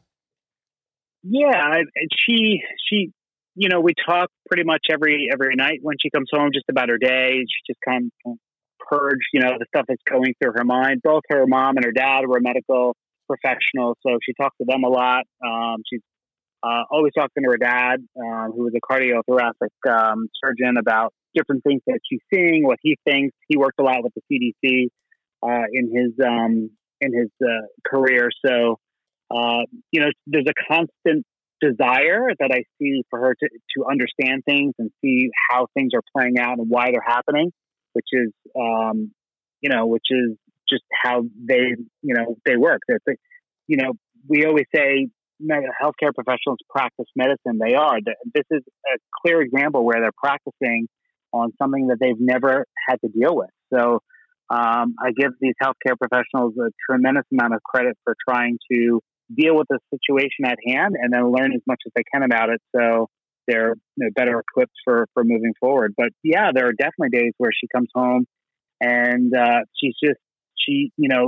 one patient she went in to check on to see how they were doing, who just started to code while she was in the room, and nobody can get in there fast enough, and she's literally dying and gasping for air and looking at her. And, my wife doesn't know this person, but she's the only thing she has in that moment, which when she's just, she's in her last minutes, it's really, definitely trying.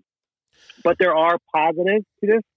Also, my wife had said they had a gentleman show up to the emergency room about a month and a half ago who had COVID, was recovering from home, but they're seeing a lot of cardiac issues happening towards the end where they're throwing clots, and this guy was in cardiac arrest, and they had to intubate him in his car in the parking lot. That's how fast it was deteriorating. Oh yeah. He was their longest ventilator patient for I want to say almost 30 days. And he just went home this week. And that's good. He was that's good. Yeah, and he was a detective at the police department, and was just so grateful for the work that everybody did to get him through this. And so there are positives, sure. But it's just the whole thing definitely takes a toll, especially when you lose family members or I have a neighbor who was 44 years old who just who got it and who died around the same time as my grandmother. Yeah, perfectly healthy guy, and it's sad.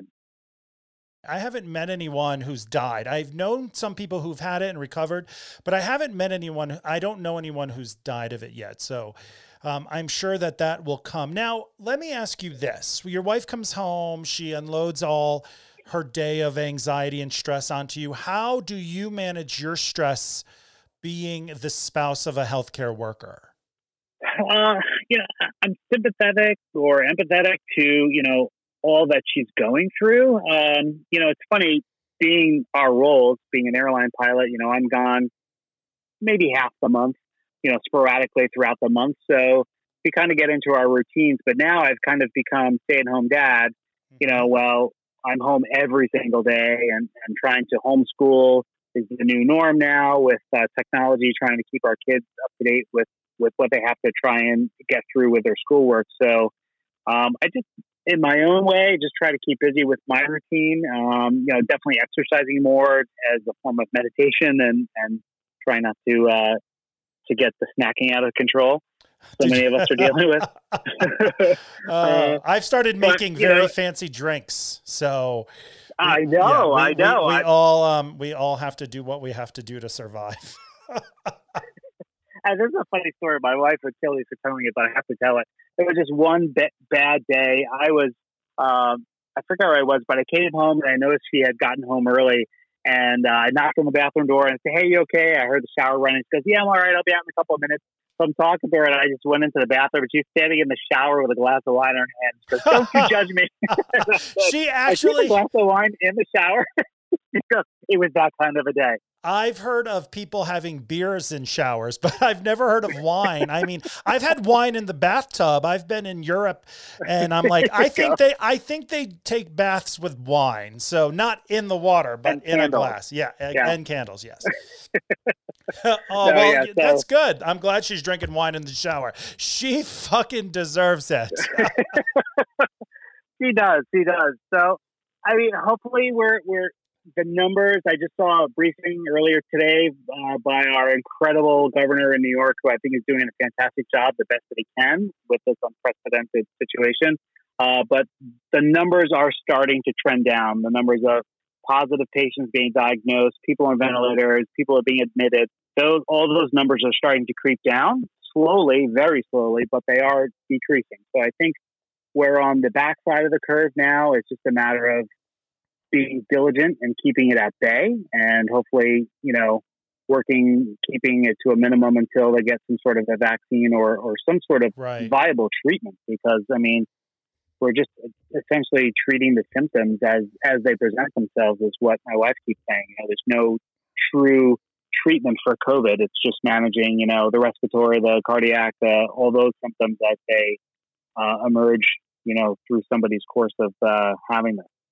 So. Right, because they, who knows what's going on. Every day something new happens, or there's a new symptom, or I just saw an article, 6 new symptoms if you could possibly have COVID-19. So this thing is going to be changing, and the medical professionals are like, we just have to try to get through the day.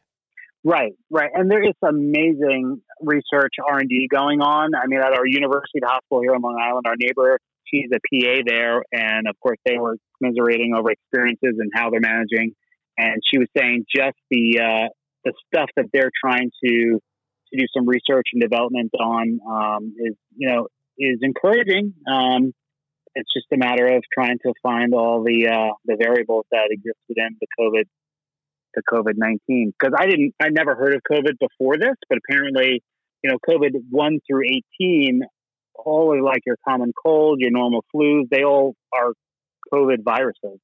So 19 is just the newest model of what's out there. Yeah, I have no detail. I have no facts to talk about that. I have no idea what happened between 1 and 18. All I care about is 19. Right. And then when it transforms into 20, then I'll be ready for that. No, I won't be ready for that. But I want to know, do you guys have a plan? Because, you're an airline pilot, but you're home a lot right now because nobody's flying airplanes. And your wife's going to work Monday through Friday. Do you guys have a plan for when she, or if she does get COVID-19, and what you're going to do? You're going to put a tent in the backyard, send the kids away. Like, what's the deal? Yeah. So in the beginning of this whole outbreak, we actually thought she had COVID-19. My wife got sick. She had, not flu-like symptoms, but she had the sore throat. She had some body aches. And in the beginning, they were having the healthcare workers were required to take their temperature 3 times a day, keep a log. That log had to be turned in every week. And then all of a sudden, she started to spike a temperature. So this was when tests were hard to come by, or they were just rolling out the testing, and she couldn't even get tested at her own hospital. I mean, it was an absolute goat rope to try and get her tested somewhere. But she presented all these symptoms, and they were, the healthcare providers she was talking to were saying, you definitely have it. You're presenting all the symptoms. So we just have to treat it like you have it. We eventually did get tested, and it came back negative. So she never had it. She just had a cold. But in that time frame, we had the kids got scooped up and sent to Pennsylvania to Grandma and Grandpa's house, and they were there for a couple of weeks. And, we split off. I spent, the better part of a month and a half in the guest bedroom, and we just kind of isolated ourselves to the best of our abilities and managed that way. But it was very mild symptoms overall. And, within about a week or two, she felt much better and, got cleared to go back to work. So after she was tested negative, we just assumed it was coincidentally like a cold. But in the event that she does come down with it, I mean, again, it would probably entail, kids leaving the house and her going into isolation for the most part. So hopefully we don't get to that point. She is very diligent about protecting herself at work the best she can. So, the scary thing is apparently you can carry this for up to 2 weeks prior to having any symptoms. So you may be a carrier for 2 weeks and spread it, to 25 other people before you start to get symptoms. So you're kind of always gambling with that reality while trying to, not completely put yourself in a box. Right.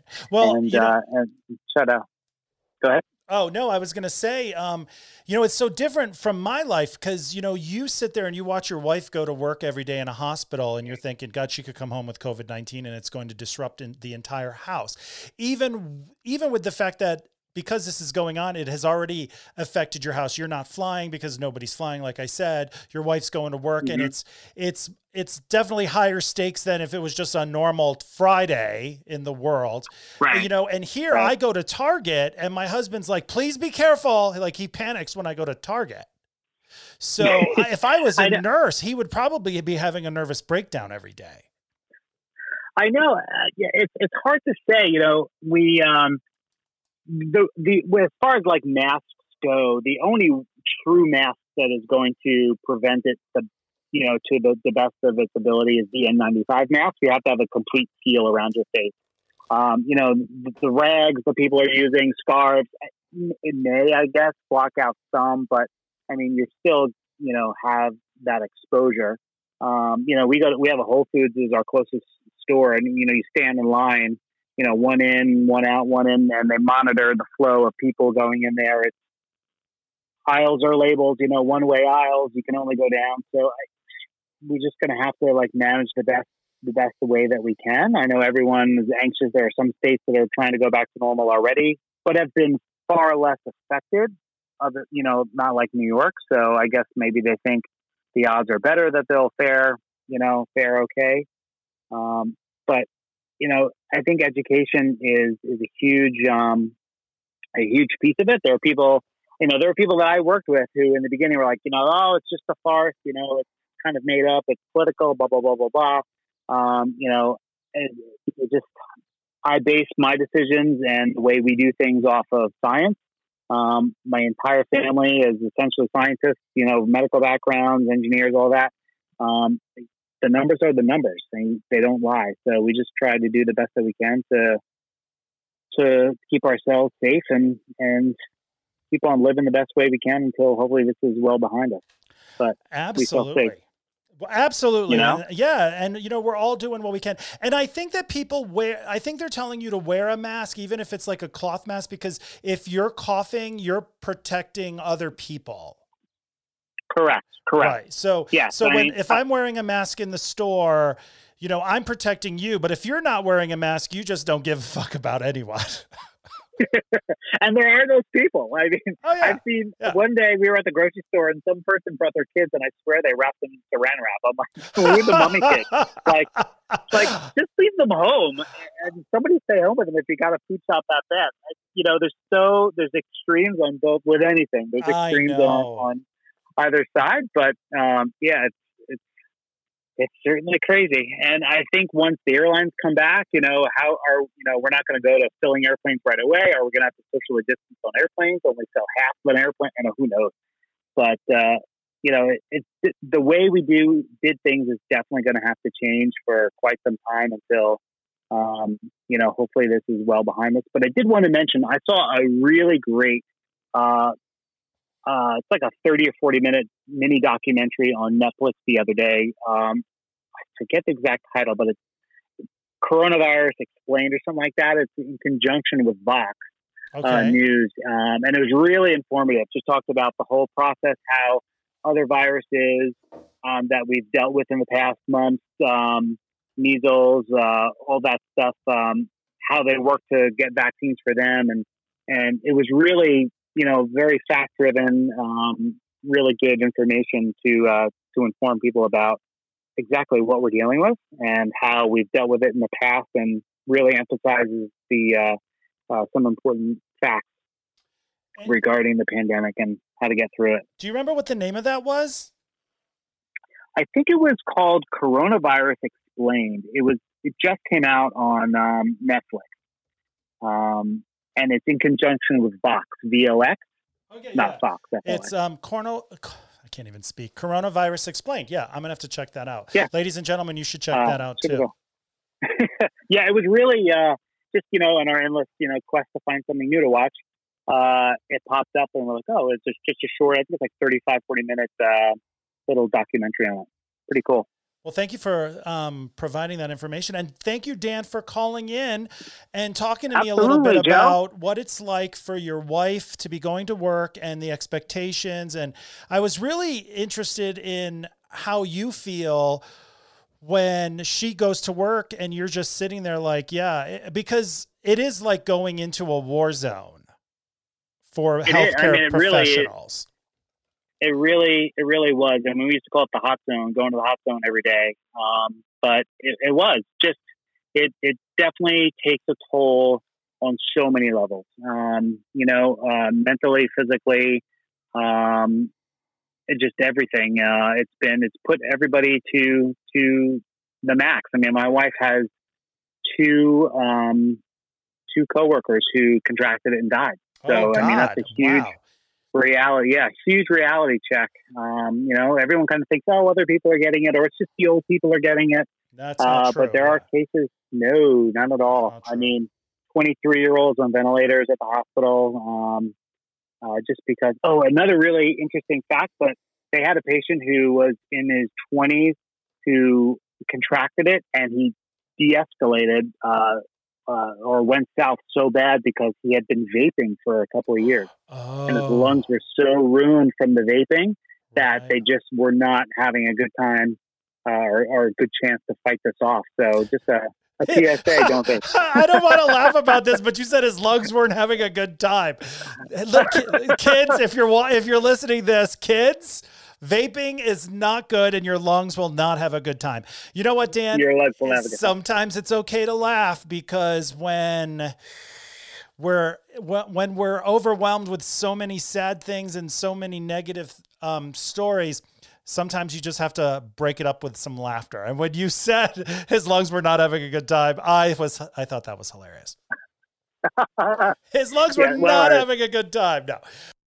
But thank you for coming on the show. I really appreciate it. And please. Absolutely. I'm so happy you asked me. Oh, yeah, absolutely. And please thank your wife from all of us. She is a hero. I don't use the word hero. I think that people overuse the word hero, like they overuse the word breaking news and all that. But healthcare workers, I do believe, are heroes. So thank her for us, and you have a great day. I do too. They don't think they are, but they really are. Especially now, they've really. I think the one amazing thing about this is it has completely showed the world how important they are and the time they spent in their education and their practices and becoming who they are as healthcare professionals and what they deal with on a daily basis, which is great. And it's just amazing to see around the world, the 7 o'clock cheering that everybody does in New York City or in many countries and cities to thank everybody is really, really cool. We howl like wolves in Colorado at 8 p.m. Don't ask.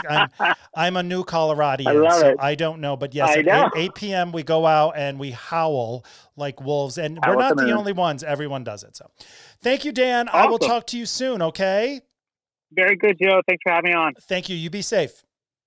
You too. Bye-bye. Ladies and gentlemen, if you enjoyed this week's episode of Grounded with Flight Attendant Joe, please subscribe to the podcast. You'll get alerts when new episodes air. Also, check out Flight Attendant Joe on Facebook and Instagram. And if you still haven't had enough of me, check out the blog at www.flightattendantjoe.com.